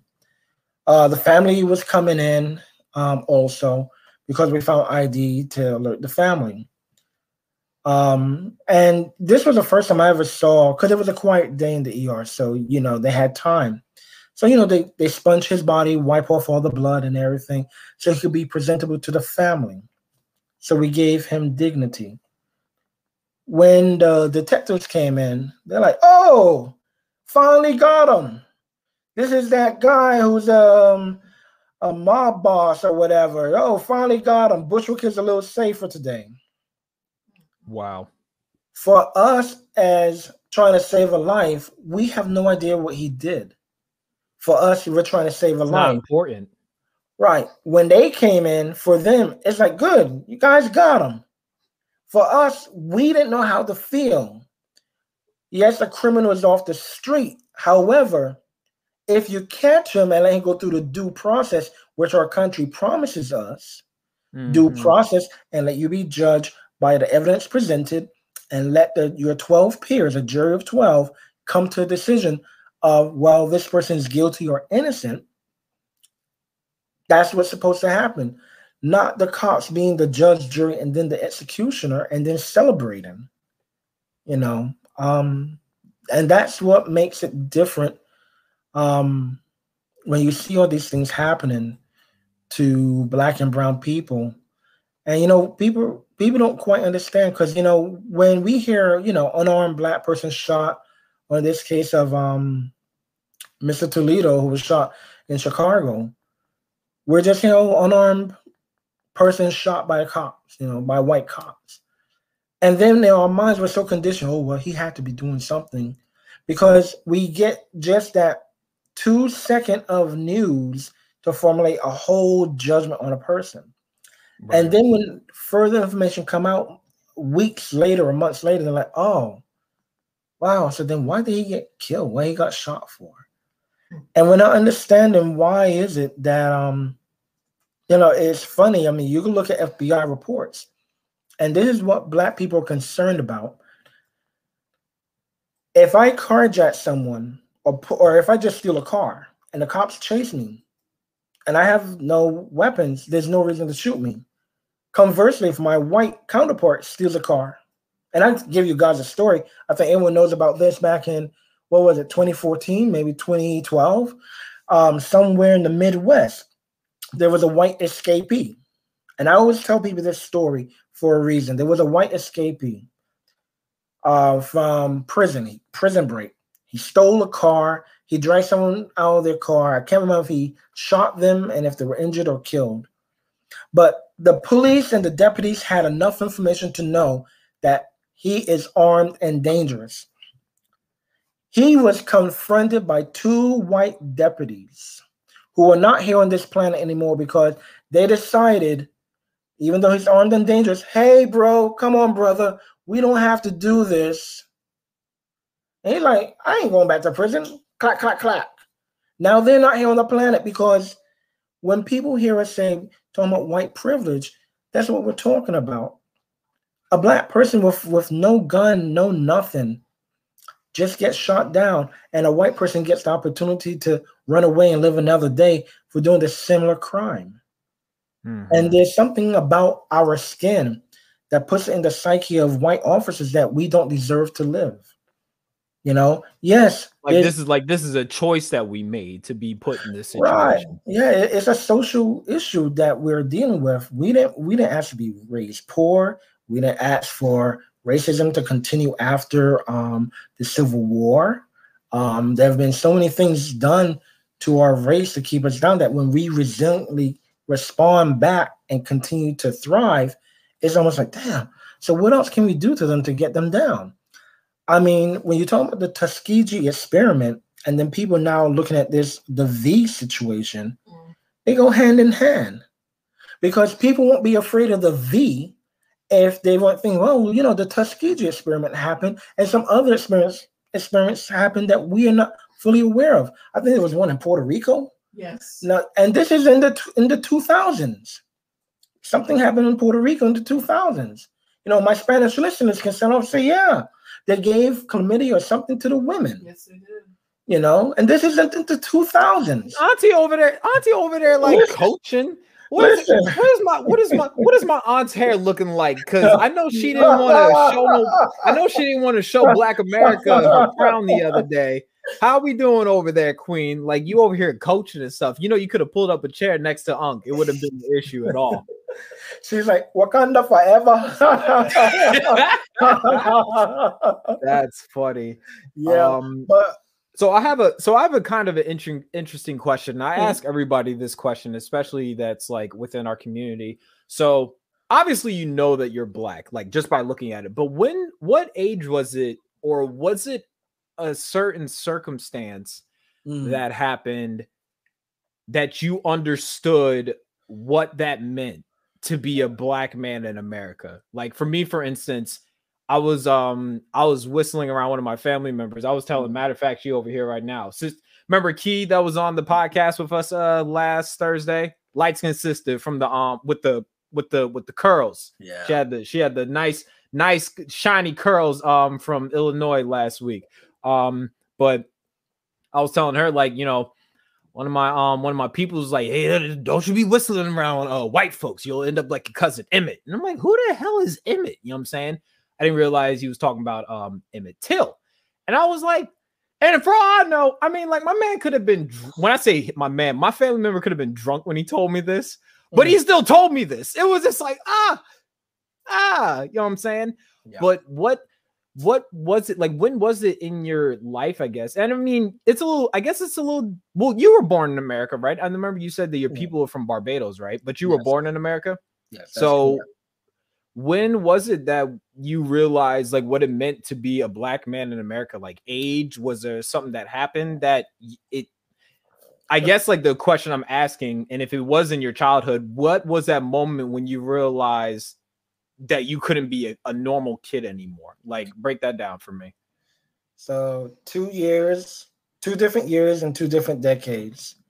I was 6 years old, coming home from school, got home around 3:30, just in time back then for Roots to be shown, the miniseries in 1977.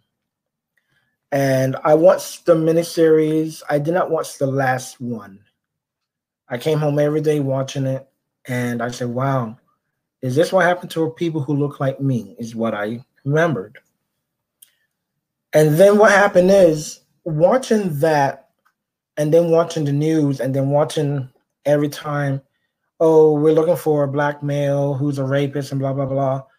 And my 6-year-old brain said, wow, is that why they had us enslaved, because we're bad people? I started to notice that then. I was still processing.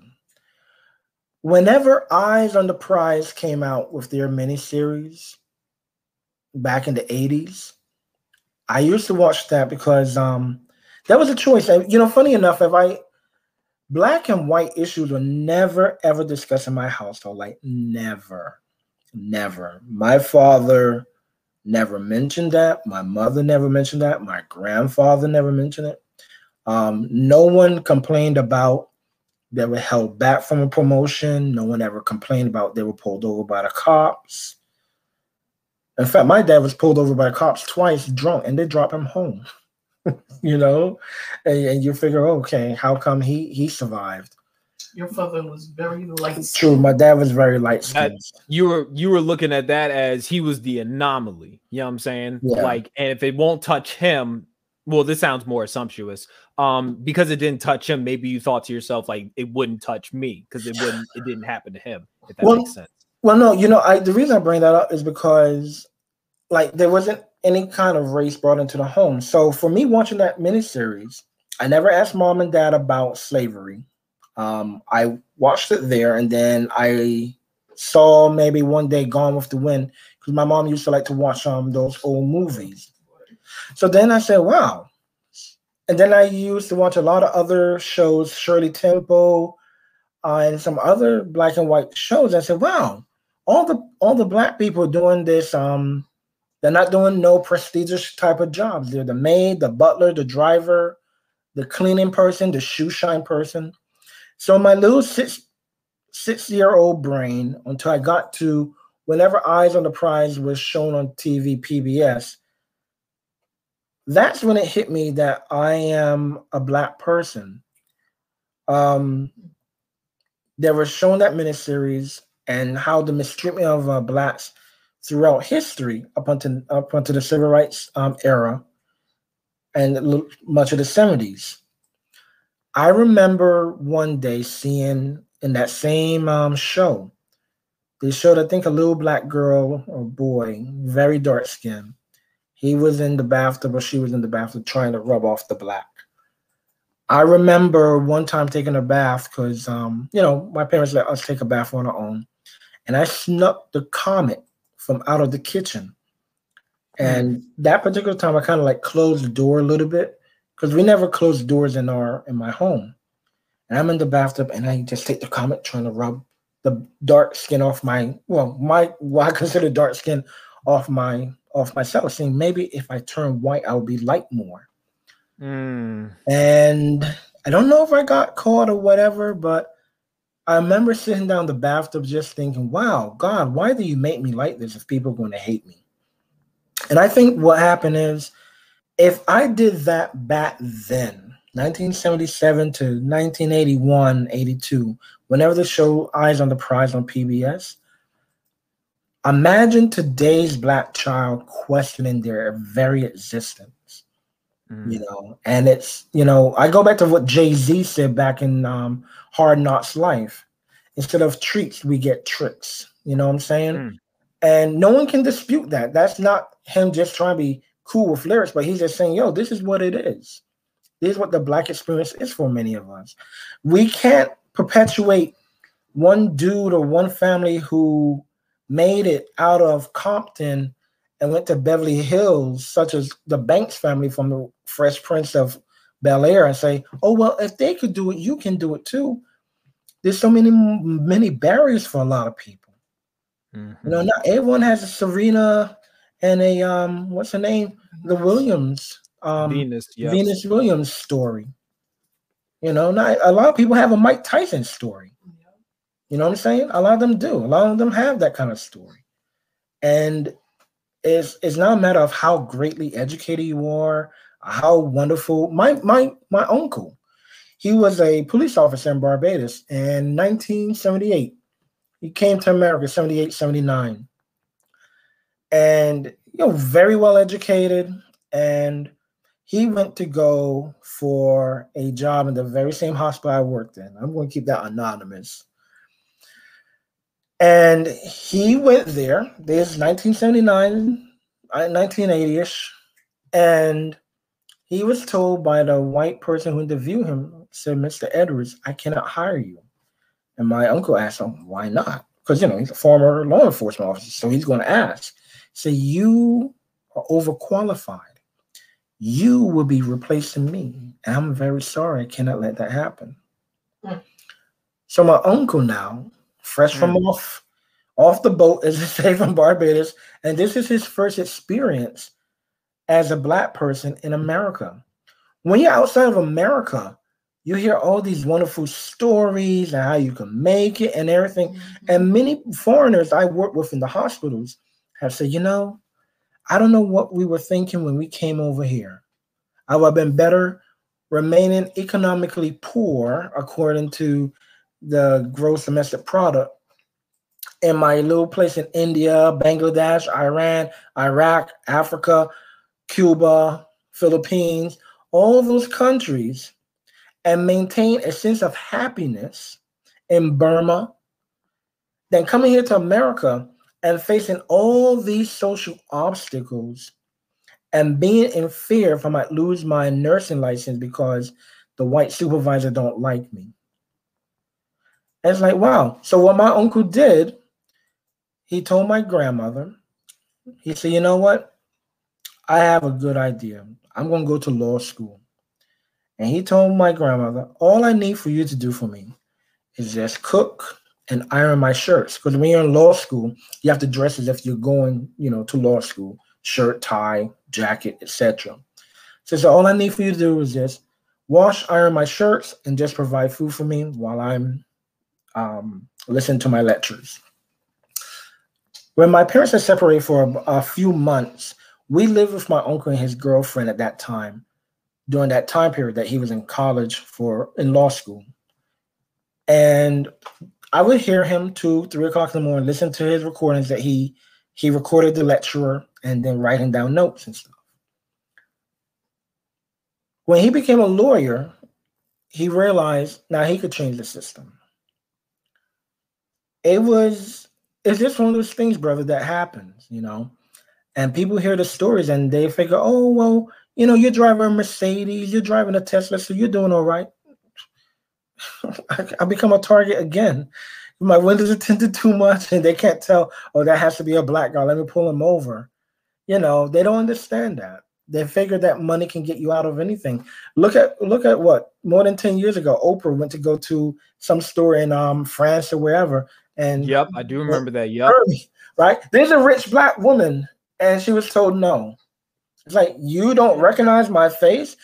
We recognize the color of your skin, but we don't recognize who you are. And she was turned away. And, and whatever happened out of that, the apologies and all this stuff, but still, it's just an experience that we face. And for a lot of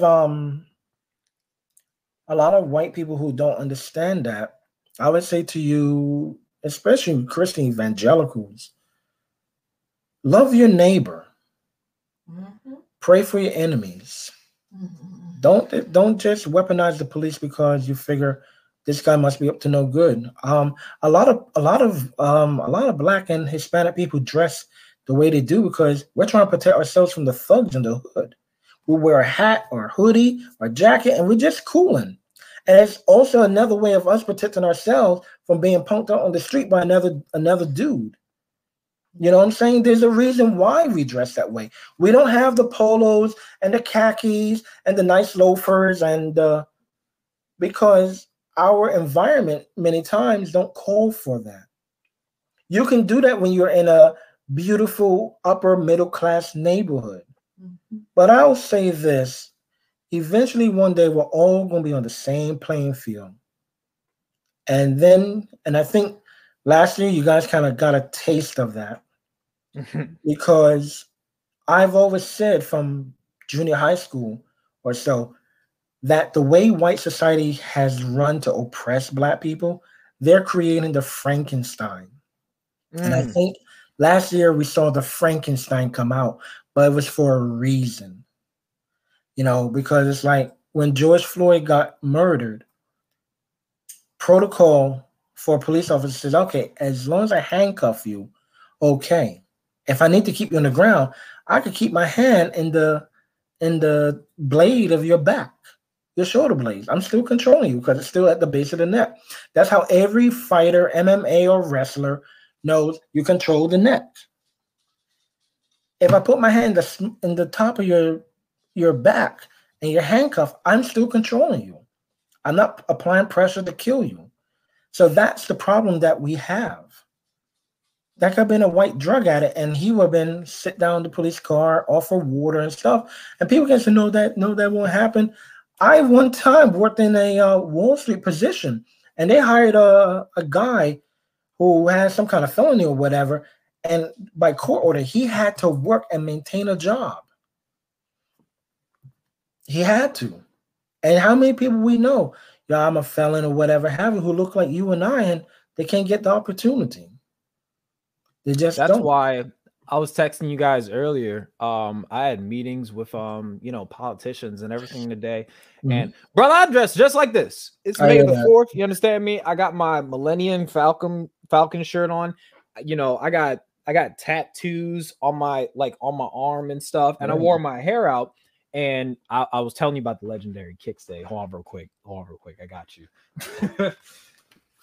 And I walked into the office wearing Kicks my Day. man. You know what I'm saying? And I did, but here's the thing though. I did that intentionally though, because I'm in Baltimore. You understand me? Like I know where I'm from. And when I walk out that building, I talked to a couple of the black kids, couple of the young kings and queens that are out there. They were like, one of them asked me, "Are you a politician?" I'm like, "No." They were like, "Well, why'd you go in that building? You don't look like somebody that's allowed in that building."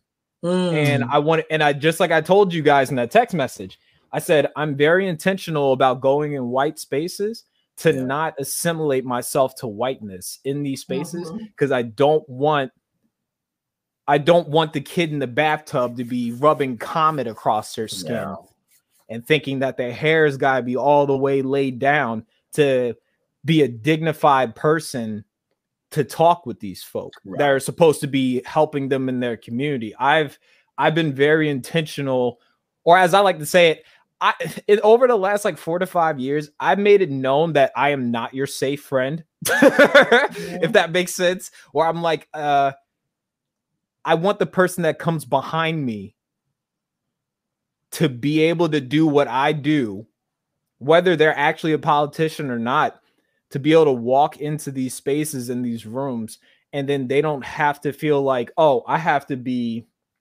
clean collared, this is that and the third, just for you to talk to me. You know what I'm saying? I'm not a respecter of persons, so I'm going to talk to the CEO the same way I'm going to talk to the dude that's got that's folding up sandwiches in the kitchen. But I've been very intentional about that, especially since God is putting me in these places, because I want the black kids on the corner to know that success can look like jeans too. You know what I'm saying? Success can look like however you want to rock your hair or whatever you want to do that. Because at the end of the day, poverty and defeat is a mind state, or is a mindset. You know what I'm saying? And I just wanted to be very I did that for them out there on the street. What'd she say? What my sister Eb said? I hate that the standard boils down to look that black people must present in certain spaces in order. Yeah, exactly. Girl, I'm wearing a Millennium Falcon shirt, but I did that intentionally, because why can't a successful person look like me? You know what I mean? I can't take this off, but I could add a few accessories to let people know that I don't know how to describe it. That excellence can be in a bow tie or a button up short sleeve with some gear on and everything like that. And I can roll up to the building, bump in Jay-Z or whatever I need to do to kind of just be comfortable in my own skin, because at the end of the day, y'all want what's in here. Y'all don't want what's on my wrist. This is a G-Shock, whatever, but y'all don't care about what's on my feet. Y'all care about where my feet are putting me into. You know what I'm saying? These Nikes got me into this room. I'm not going to step out of my Nikes now. You know what I mean? And I've been very intentional in that, because at the end of the day, my Lord and Savior wore a robe. It's sweatpants, essentially. I'm not going to, I don't know how to describe it. I'm not going to dissolve myself to blend in with you guys. There's no point. There's just at this point, I think a lot of people, especially people that look like us, we're at that point where we're just like, look, you want this. And you know you're not going to get that in the waiting room. So you can go and talk to the sister with the high ponytail and the Hillary Clinton suit, or you can holler at the sister with 7 piercings in her ear that's got a doctorate, got more degrees than a thermometer. You should take that chance. I hear that. For sure. I wanted to say something to what you just mentioned about dressing. When you walked in there intentionally, you're representing everyday people of Baltimore. Mm-hmm. And I would tell people, even in the chat right now, when you guys get a chance, just, open up a side tab and go into Google and type in 1933 mobster or gangster. And when you go back and you look at the way they presented themselves, these were cold-blooded killers who dressed up very fine, refined. You better talk, Uncle. Okay. They drank the best wine, caviar, had plenty of women. And they were not afraid of the police. Okay, so who's a real killer? What does a killer look like? What does a menace to society look like? Al Capone, Louis Lepke, Buck Alter. Who else? Let me name down these names.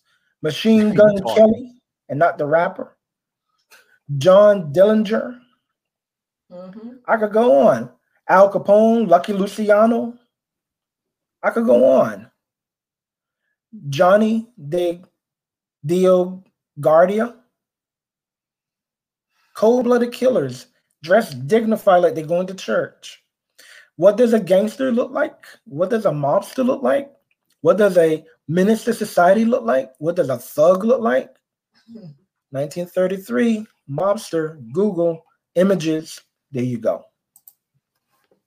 And the funny thing is like I hate, and that's another thing, and I that's why like I'm so big. That's why I didn't care how Auntie would have looked if she would have came on camera. You know what I'm saying? Because you and me were talking about it. You and me talked about this last week. She doesn't have to come on camera. Black woman, you do what you want to do. You don't listen to me. You understand? But I think. And even for me, because like I know, for instance, it's rare for somebody that looks like me to be in these spaces. Yeah. Even to like talk with the people in which I talk to. So I'm like, a lot of people are like, "Hey, don't let us down when you're representing us." I'm like, I hear you, but here's the thing though, like. I'm going to carry myself how I carry myself in these spaces. And I'm going to let it be known that you're going to know me for my ethic, regardless of what, or the words I say better than what my hair looked like. You know what I'm saying? And when I get on people, and that's why I started doing this over the last year. Like when people are like, there's no such thing as Eurocentric beauty standards. I said, look up an unprofessional haircut and then look up a professional haircut. Okay. Tell me what Google, and tell me what, I'm serious, and tell me what Google Images shows you. You know what I'm saying? And I was just talking to Sister Key about, me and her were, I should have just opened the podcast with her last night, but me and Key were talking about how, like, even like, better yet, we said it like this. We're not allowed to enjoy the things that make us without being deemed unprofessional or ugly. But then when our white counterparts do it, they're being artistic and spunky. You know what I'm saying? And what'd she say? Yes, we not doing respect. Yes. I feel that. But we were talking about that. I was saying, like, even like, this is kind of funny, and I'm going to say this on the internet. I don't care. This might get me flagged. I don't know. But Key said, you ever notice when white people get dreadlocks, they look like the Grinch's fingers? Oh, shoot. I was like, what did you? You want to hear something funny? I remember a few years ago, I typed in dreadlocks in freaking YouTube or on Pinterest or something. And all these white people popped up. I said, wait, what happened to the black sisters? What happened to the black people? When did dreadlocks become, sacred locks? Sacred locks is what they are. Yeah, that's right. We're destigmatizing them. Right. We call them locks. Ain't Right. nothing dreadful about that hair. You Right. And the reason why they were considered dreadlocks, I think it was the Dutch who went to push forward from the southern or the west coast of Africa. And as it got deep, you know how I'm going to be. You know how I'm going to be. I want people to leave here edified and something they didn't know, they say, wow, I didn't know that. So when the Dutch, I think it was the Dutch, was pushing their way through the Ivory Coast, they went further into the tree line. And what they ran into, remember, the Dutch, the Europeans, they had muskets, they had guns. They were pushed back by what they call the dreaded locks, with their spears, their arrows, their shields, their machetes, and whatever else they had. And they were pushed back. So they couldn't take that part of the Ivory Coast that time. This is where you get the coin phrase of, if you're serious about taking the island, burn the boat. Yeah. So that means you have no turning back. You got to fight or die right there. So the phrase, or the phrase dreadlocks came from them, because they said, oh, the guys of the dreaded locks, they pushed us back. But if you ask the African people, it's a sacred lock, because each lock sometimes have a significance, which is why they may put a little seashell there, or they may put a clamp there. It signifies the growth process and the journey of their life. And a lot of us, we were never given that, because sometimes we were ashamed of being Black or knowing that, or African heritage, because in the Eurocentric society that we're in here in the Western Hemisphere, this is what we were taught in school. So you have to deliberately go and take a African studies class, which is what I did when I went to City College under Dr. Leonard Jeffries. Dr. Leonard Jeffries, who's alive today, taught me a lot about myself. At age 19, age 20, I learned to love my Blackness more than I ever did in my life. And it's funny, because I said I come from a colorblind family. I didn't have the experience that many Black people have to say, oh, I was called the N-word or whatever. No, but I did. And my wife is Don't worry, Auntie. We're gonna have you on here later this week. I don't know. So you might, if you need to go get your hair did so you could bless us with your presence, you gonna be on here next week too, maybe. I don't know. We're gonna work that out. I'll have my people call your people. Continue on. Wakanda forever. Wakanda forever. Throw that X up. You heard me. But then Dr. Leonard Jeffries taught me about myself, and I was unashamed to learn my own history. And, it's funny, growing up in the 80s, what we were showing about Africa was starving people. What's that song back in the 1980s? We are the world. We are the children. What we saw was Ethiopia starving and places starving. One day when I saw something outside of South Africa, which is considered the most developed place in Africa, an airplane flying out of Africa, I said, wait a second, they have airplanes that go to Africa? That's messed up. Blown away. My parents brought me encyclopedias. I was blown away that Africa had roads, they had a monetary system, they had capitals, they had presidents, they had kings, they had queens, they have gold. Not all of it is given to the culinary oppressors. I said, holy smoke. I had no idea. I even got a picture from out of there. And I think I ran to my mom and dad. Look, mommy, look. Africa, they have streets and they have cars and they have airplanes. They don't just have zebras and gazelles and giraffes. And my life was changing right there. And I said, wow, all this time, never knew. And that's why when the climate we're in today is that when Black people are now saying, listen, we're not angry at a white person. I don't want white people to think we're angry at every white person. What we're angry at or disturbed about is the system that says living in New York City, and a lot of New Yorkers can vet this, going to St. Mark's and 3rd Avenue, there's a lot of white kids who could sit down there, not too far from NYU University and St. Mark's comic book shop, and sit down on the sidewalk where there's plenty of foot traffic and just eat and drink their Starbucks with no one bothering them. No one at all. It's been going on for decades. If I stop, it's like, hey, what's he doing? Oh my God, he's trying to set us up. It's not that. You're not giving me a chance. You're allowing my skin color to dictate something. What if I was to say, well, I'm afraid of every white person because they might be a racist. Not every black person is a thug. Not every black woman is a single mother who's happy to talk, sir. To be a single mother. You know, not all of us come from a home run by a single parent. We come from 2-parent homes, some of us. Many of us come from a home where, yes, it did take the village at home to raise a child. A lot of us are enrolled in NYU. Oh, talking about school. Here we go. School system, public school system. What's this? 1985. 1986. I'm in Wingate High School in Crown Heights. To show you how my family structure was, and this is what I want to encourage our black people to be more involved in your child's life and what he's doing academically, being more involved in your niece and nephew's life academically. Get on par with your sister, your brother. Forget whatever little sibling rivalry you have or whatever. Think about tomorrow's future.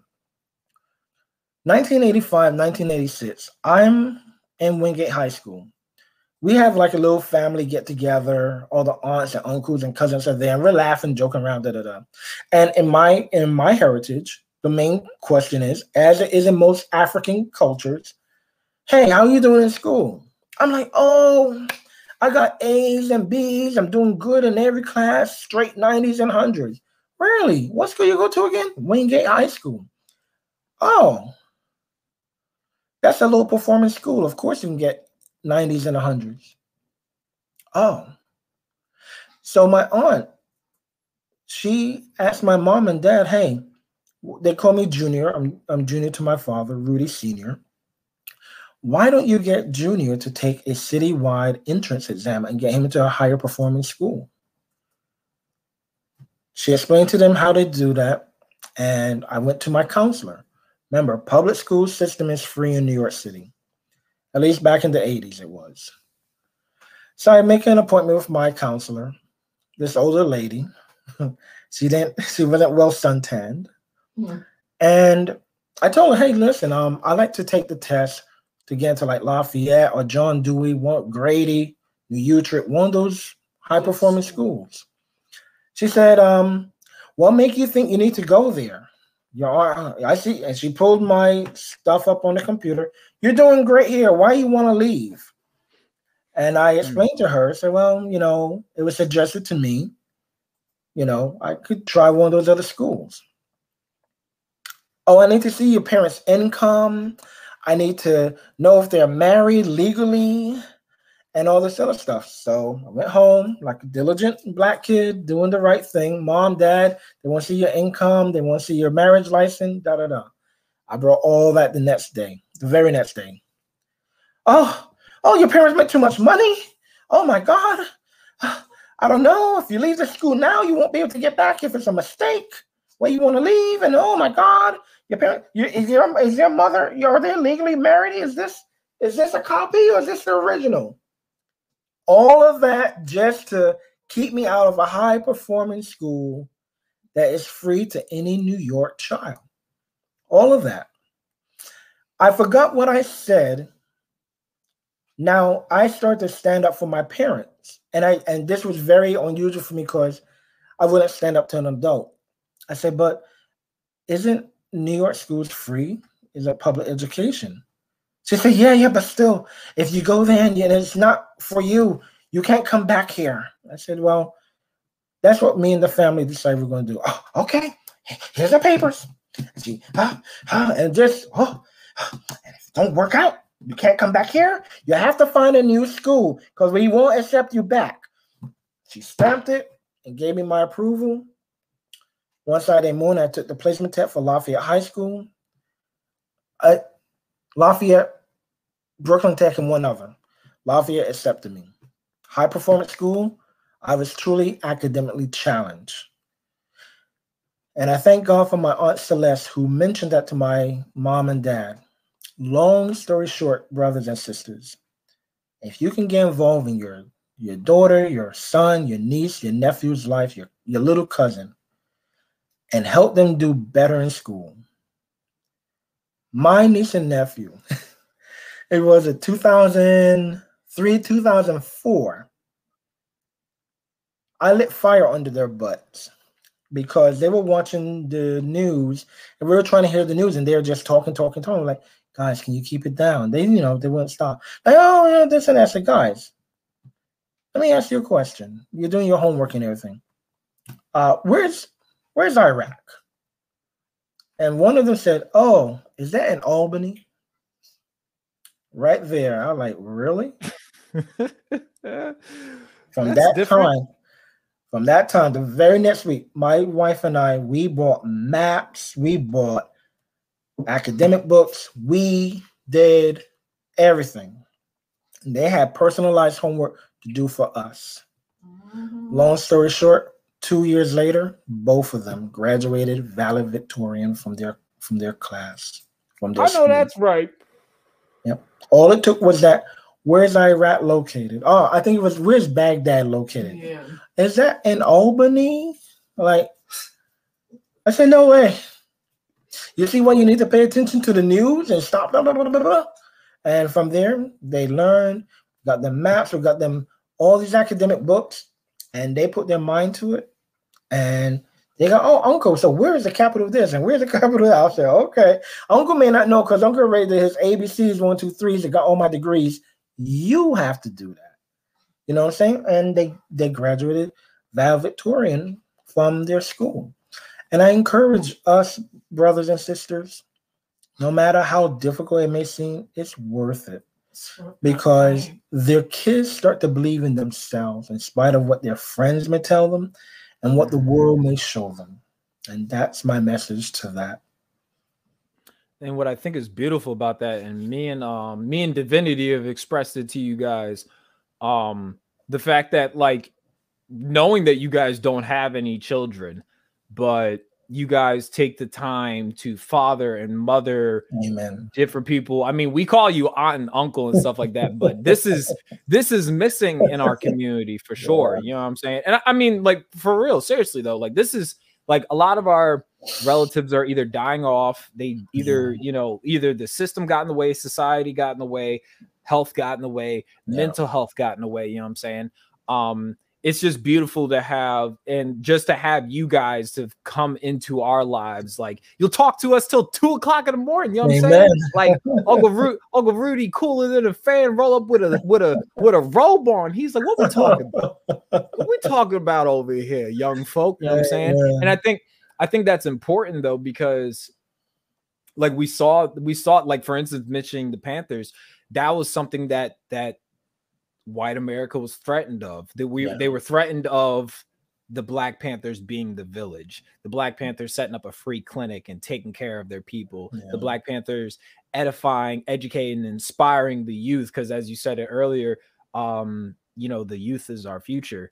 And it's just great to see, though you guys are not a father and a mother to people, you still father and mother people regardless of their DNA. And I just think that's beautiful, honestly. Like, amen. It's good to see. It's good to see. Amen. Yeah, man. Alongside them.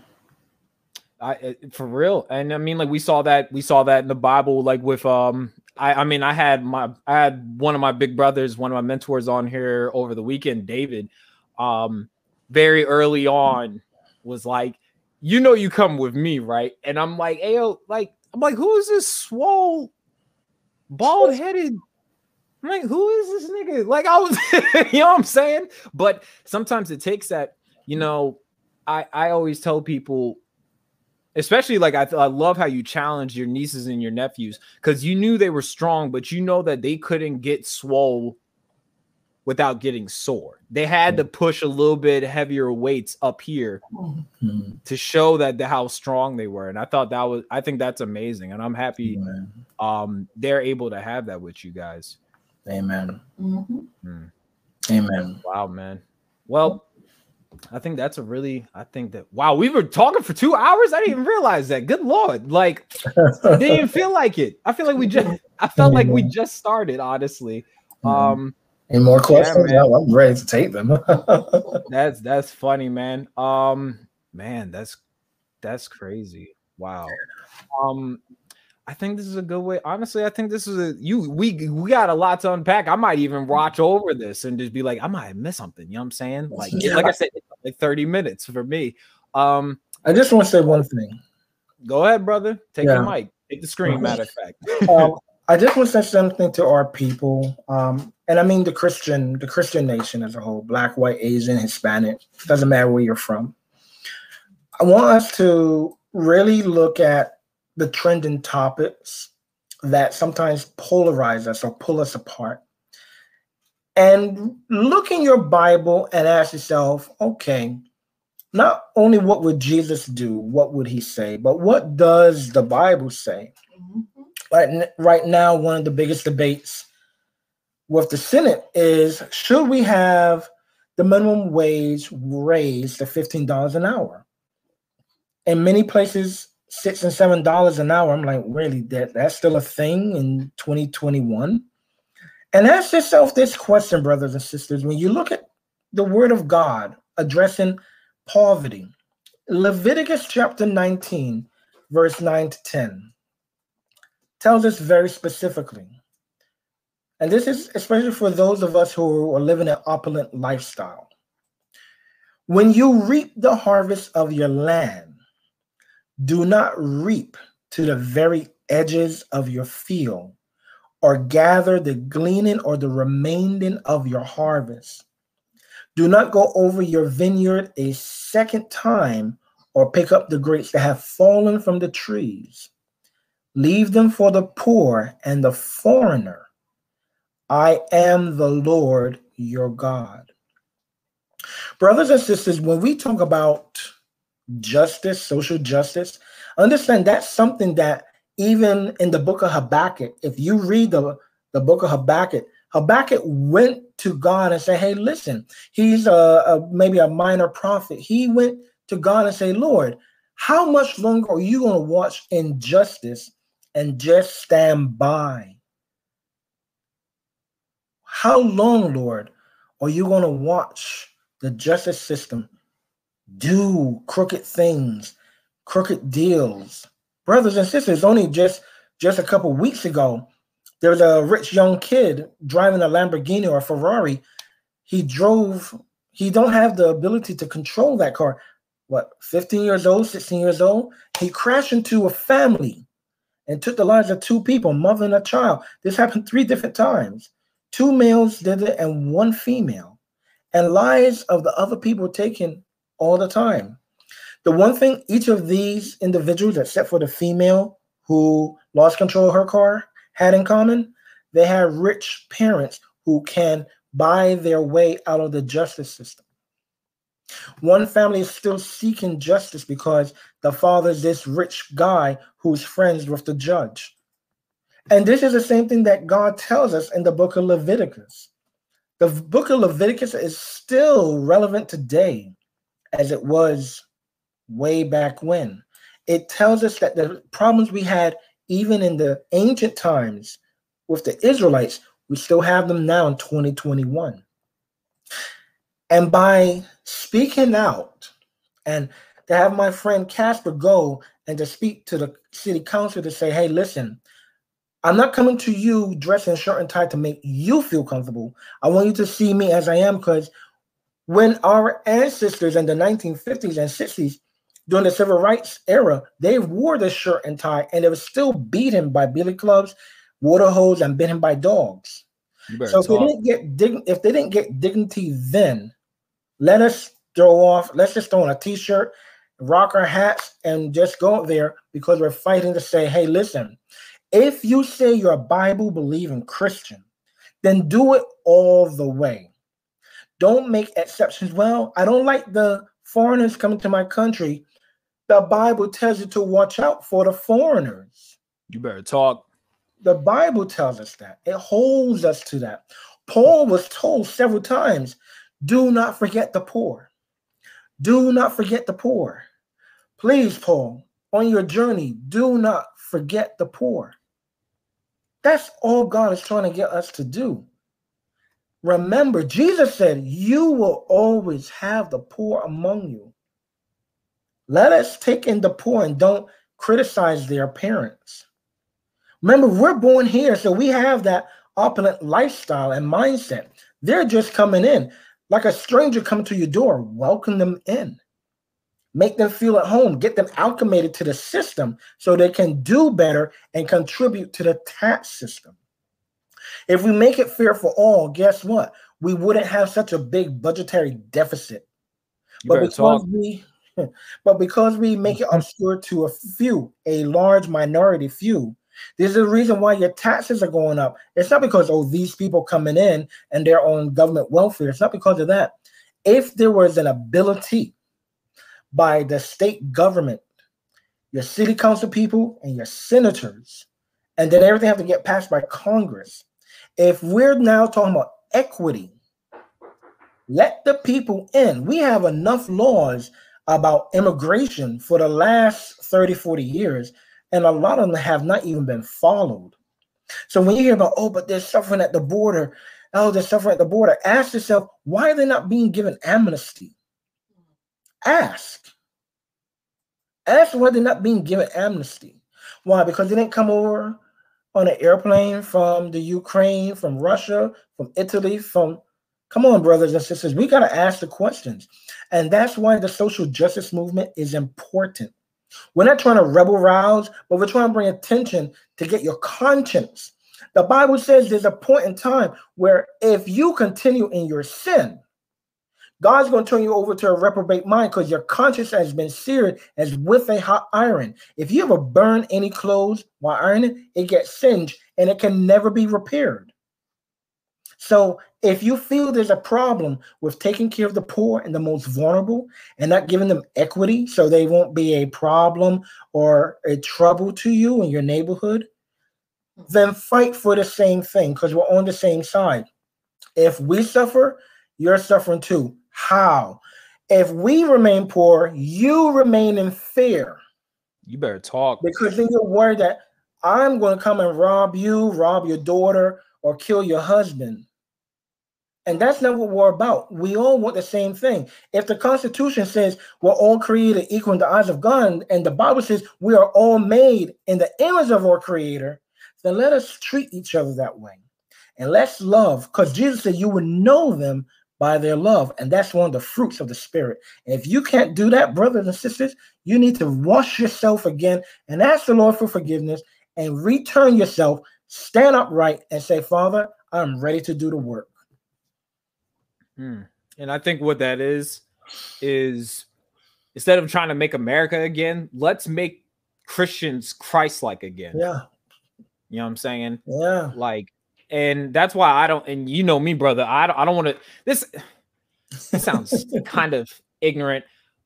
People that aren't saved and don't have an identity to my spiritual walk, I don't have anything to say to you guys. When I say that, there's nothing I have to say to you because it's like, not that I don't care, but it's like, I can't hold you to a standard you didn't sign up for. Right.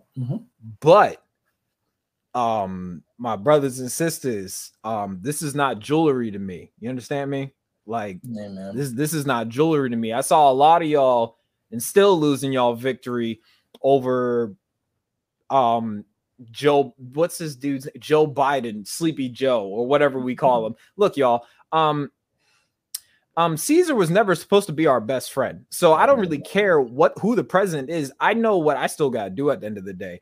But a lot of the issues that have started in this country, and we won't get into it tomorrow because tomorrow is Did the Church Fail the Black Community Part 7, I think it is. Oh yeah, I might have to have you come on. I don't know. You might have to jump in this tomorrow. I don't know, man. I don't know. But I think I think what it is, and as my uncle was saying, is stop looking to the people that don't got it all together to get it together. Or as Martin Luther King Jr. once said, stop asking people to pull themselves up by the bootstraps, and they ain't never been given no boots. Amen. It's no different. You know what I'm saying?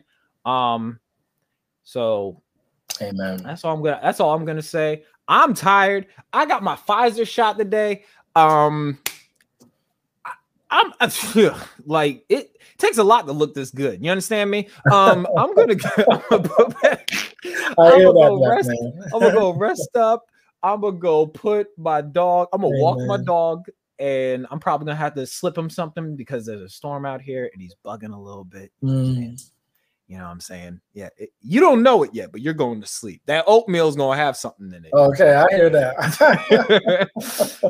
But Uncle Rudy, thank you, man. This was great. If Uncle Rudy bless y'all, please let us know in the comment section. And you know, give it a thumbs up, smash that like button, ring that bell. Oh, I appreciate that. And also, Uncle Rudy, you don't move too fast now, because I found out you was hiding something from me. You got a YouTube channel. Can you let the public know, Black America, White America, saints and ain'ts, the weirdos and the arrows, know where to find you if they want to get in touch with you or something like that? Where can they find you, brother? Amen. I'm on YouTube at Rudy Moore Jr. on YouTube. And thank the grace of God, our email is ministry4god7@gmail.com. ministry4god7@gmail.com. And you'll find me there. And they can just hit you up, huh? You just talk to anybody, huh? You know what, man? One day I'm going to need several segments to explain the rest of my life. That's all right. We're gonna have that. I already told y'all. And Auntie, I don't know who you gotta talk to get your crown shine, but you on here, yeah, Auntie, you on here next week or this week. I don't know. If I'm feeling froggy, if you're not doing anything tomorrow and I'm free around lunchtime, don't make me text you. I'll do it. But yeah, yeah, I'm happy you enjoyed it, Eb. I mean, like, and this won't be the last time that Uncle Rudy will be stopping by. The podcast is a revolving door, so it's kind of funny. For those that go to church, my podcast heard they tend to be a little Pentecostal from time to time. They kind of just go and go time wise. But yeah, I thought this was good, man. But I just want to say one thing to the audience. I love you guys. Thank you for tuning in. I want you to know, one of our civil rights leaders said, if there's no struggle, then there's no progress. And the same way, Jesus said, the harvest is great, but the workers are few. Continue to push your plow in the name of Jesus. Be the example, because you and I may be the only example of Christ that many people will ever see. So be that example. Remain encouraged. I received that shoot. Praise God. Man, as much as I gotta, as much as I'm out here in these streets with a C, understand me? Thank you everybody for tuning in tonight. Once again, I'm going to be back here tomorrow for Did the Church Fail the Black Community Part 7. You know what I'm saying? 7 is the number of completion, if I'm not mistaken. Even though we're going to keep having these conversations until Jesus comes back. So I'm going to keep flipping y'all tables over. I'm going to keep making y'all mad because white fragility is my favorite salad dressing. You understand me? Thank you everybody for tuning in tonight. Please be safe. Please love each other. And please learn, not so much learn to smile, learn to love yourself so you can actually have an organic smile. And you know, it's okay to not be okay during this time. Cling on to those that are around you. And if you got a dog, where's this little goofball at? I wasn't kidding. He's right underneath me. But you know, whatever that God is giving you to give you that organic joy, and I'm over here messing with him because you know he's always happy to see me. You know what I'm saying? But I say that to say that, you know, don't lose sight of, in the midst of all this darkness that we're going through and everything like that, focus on the things that light up your world during this time.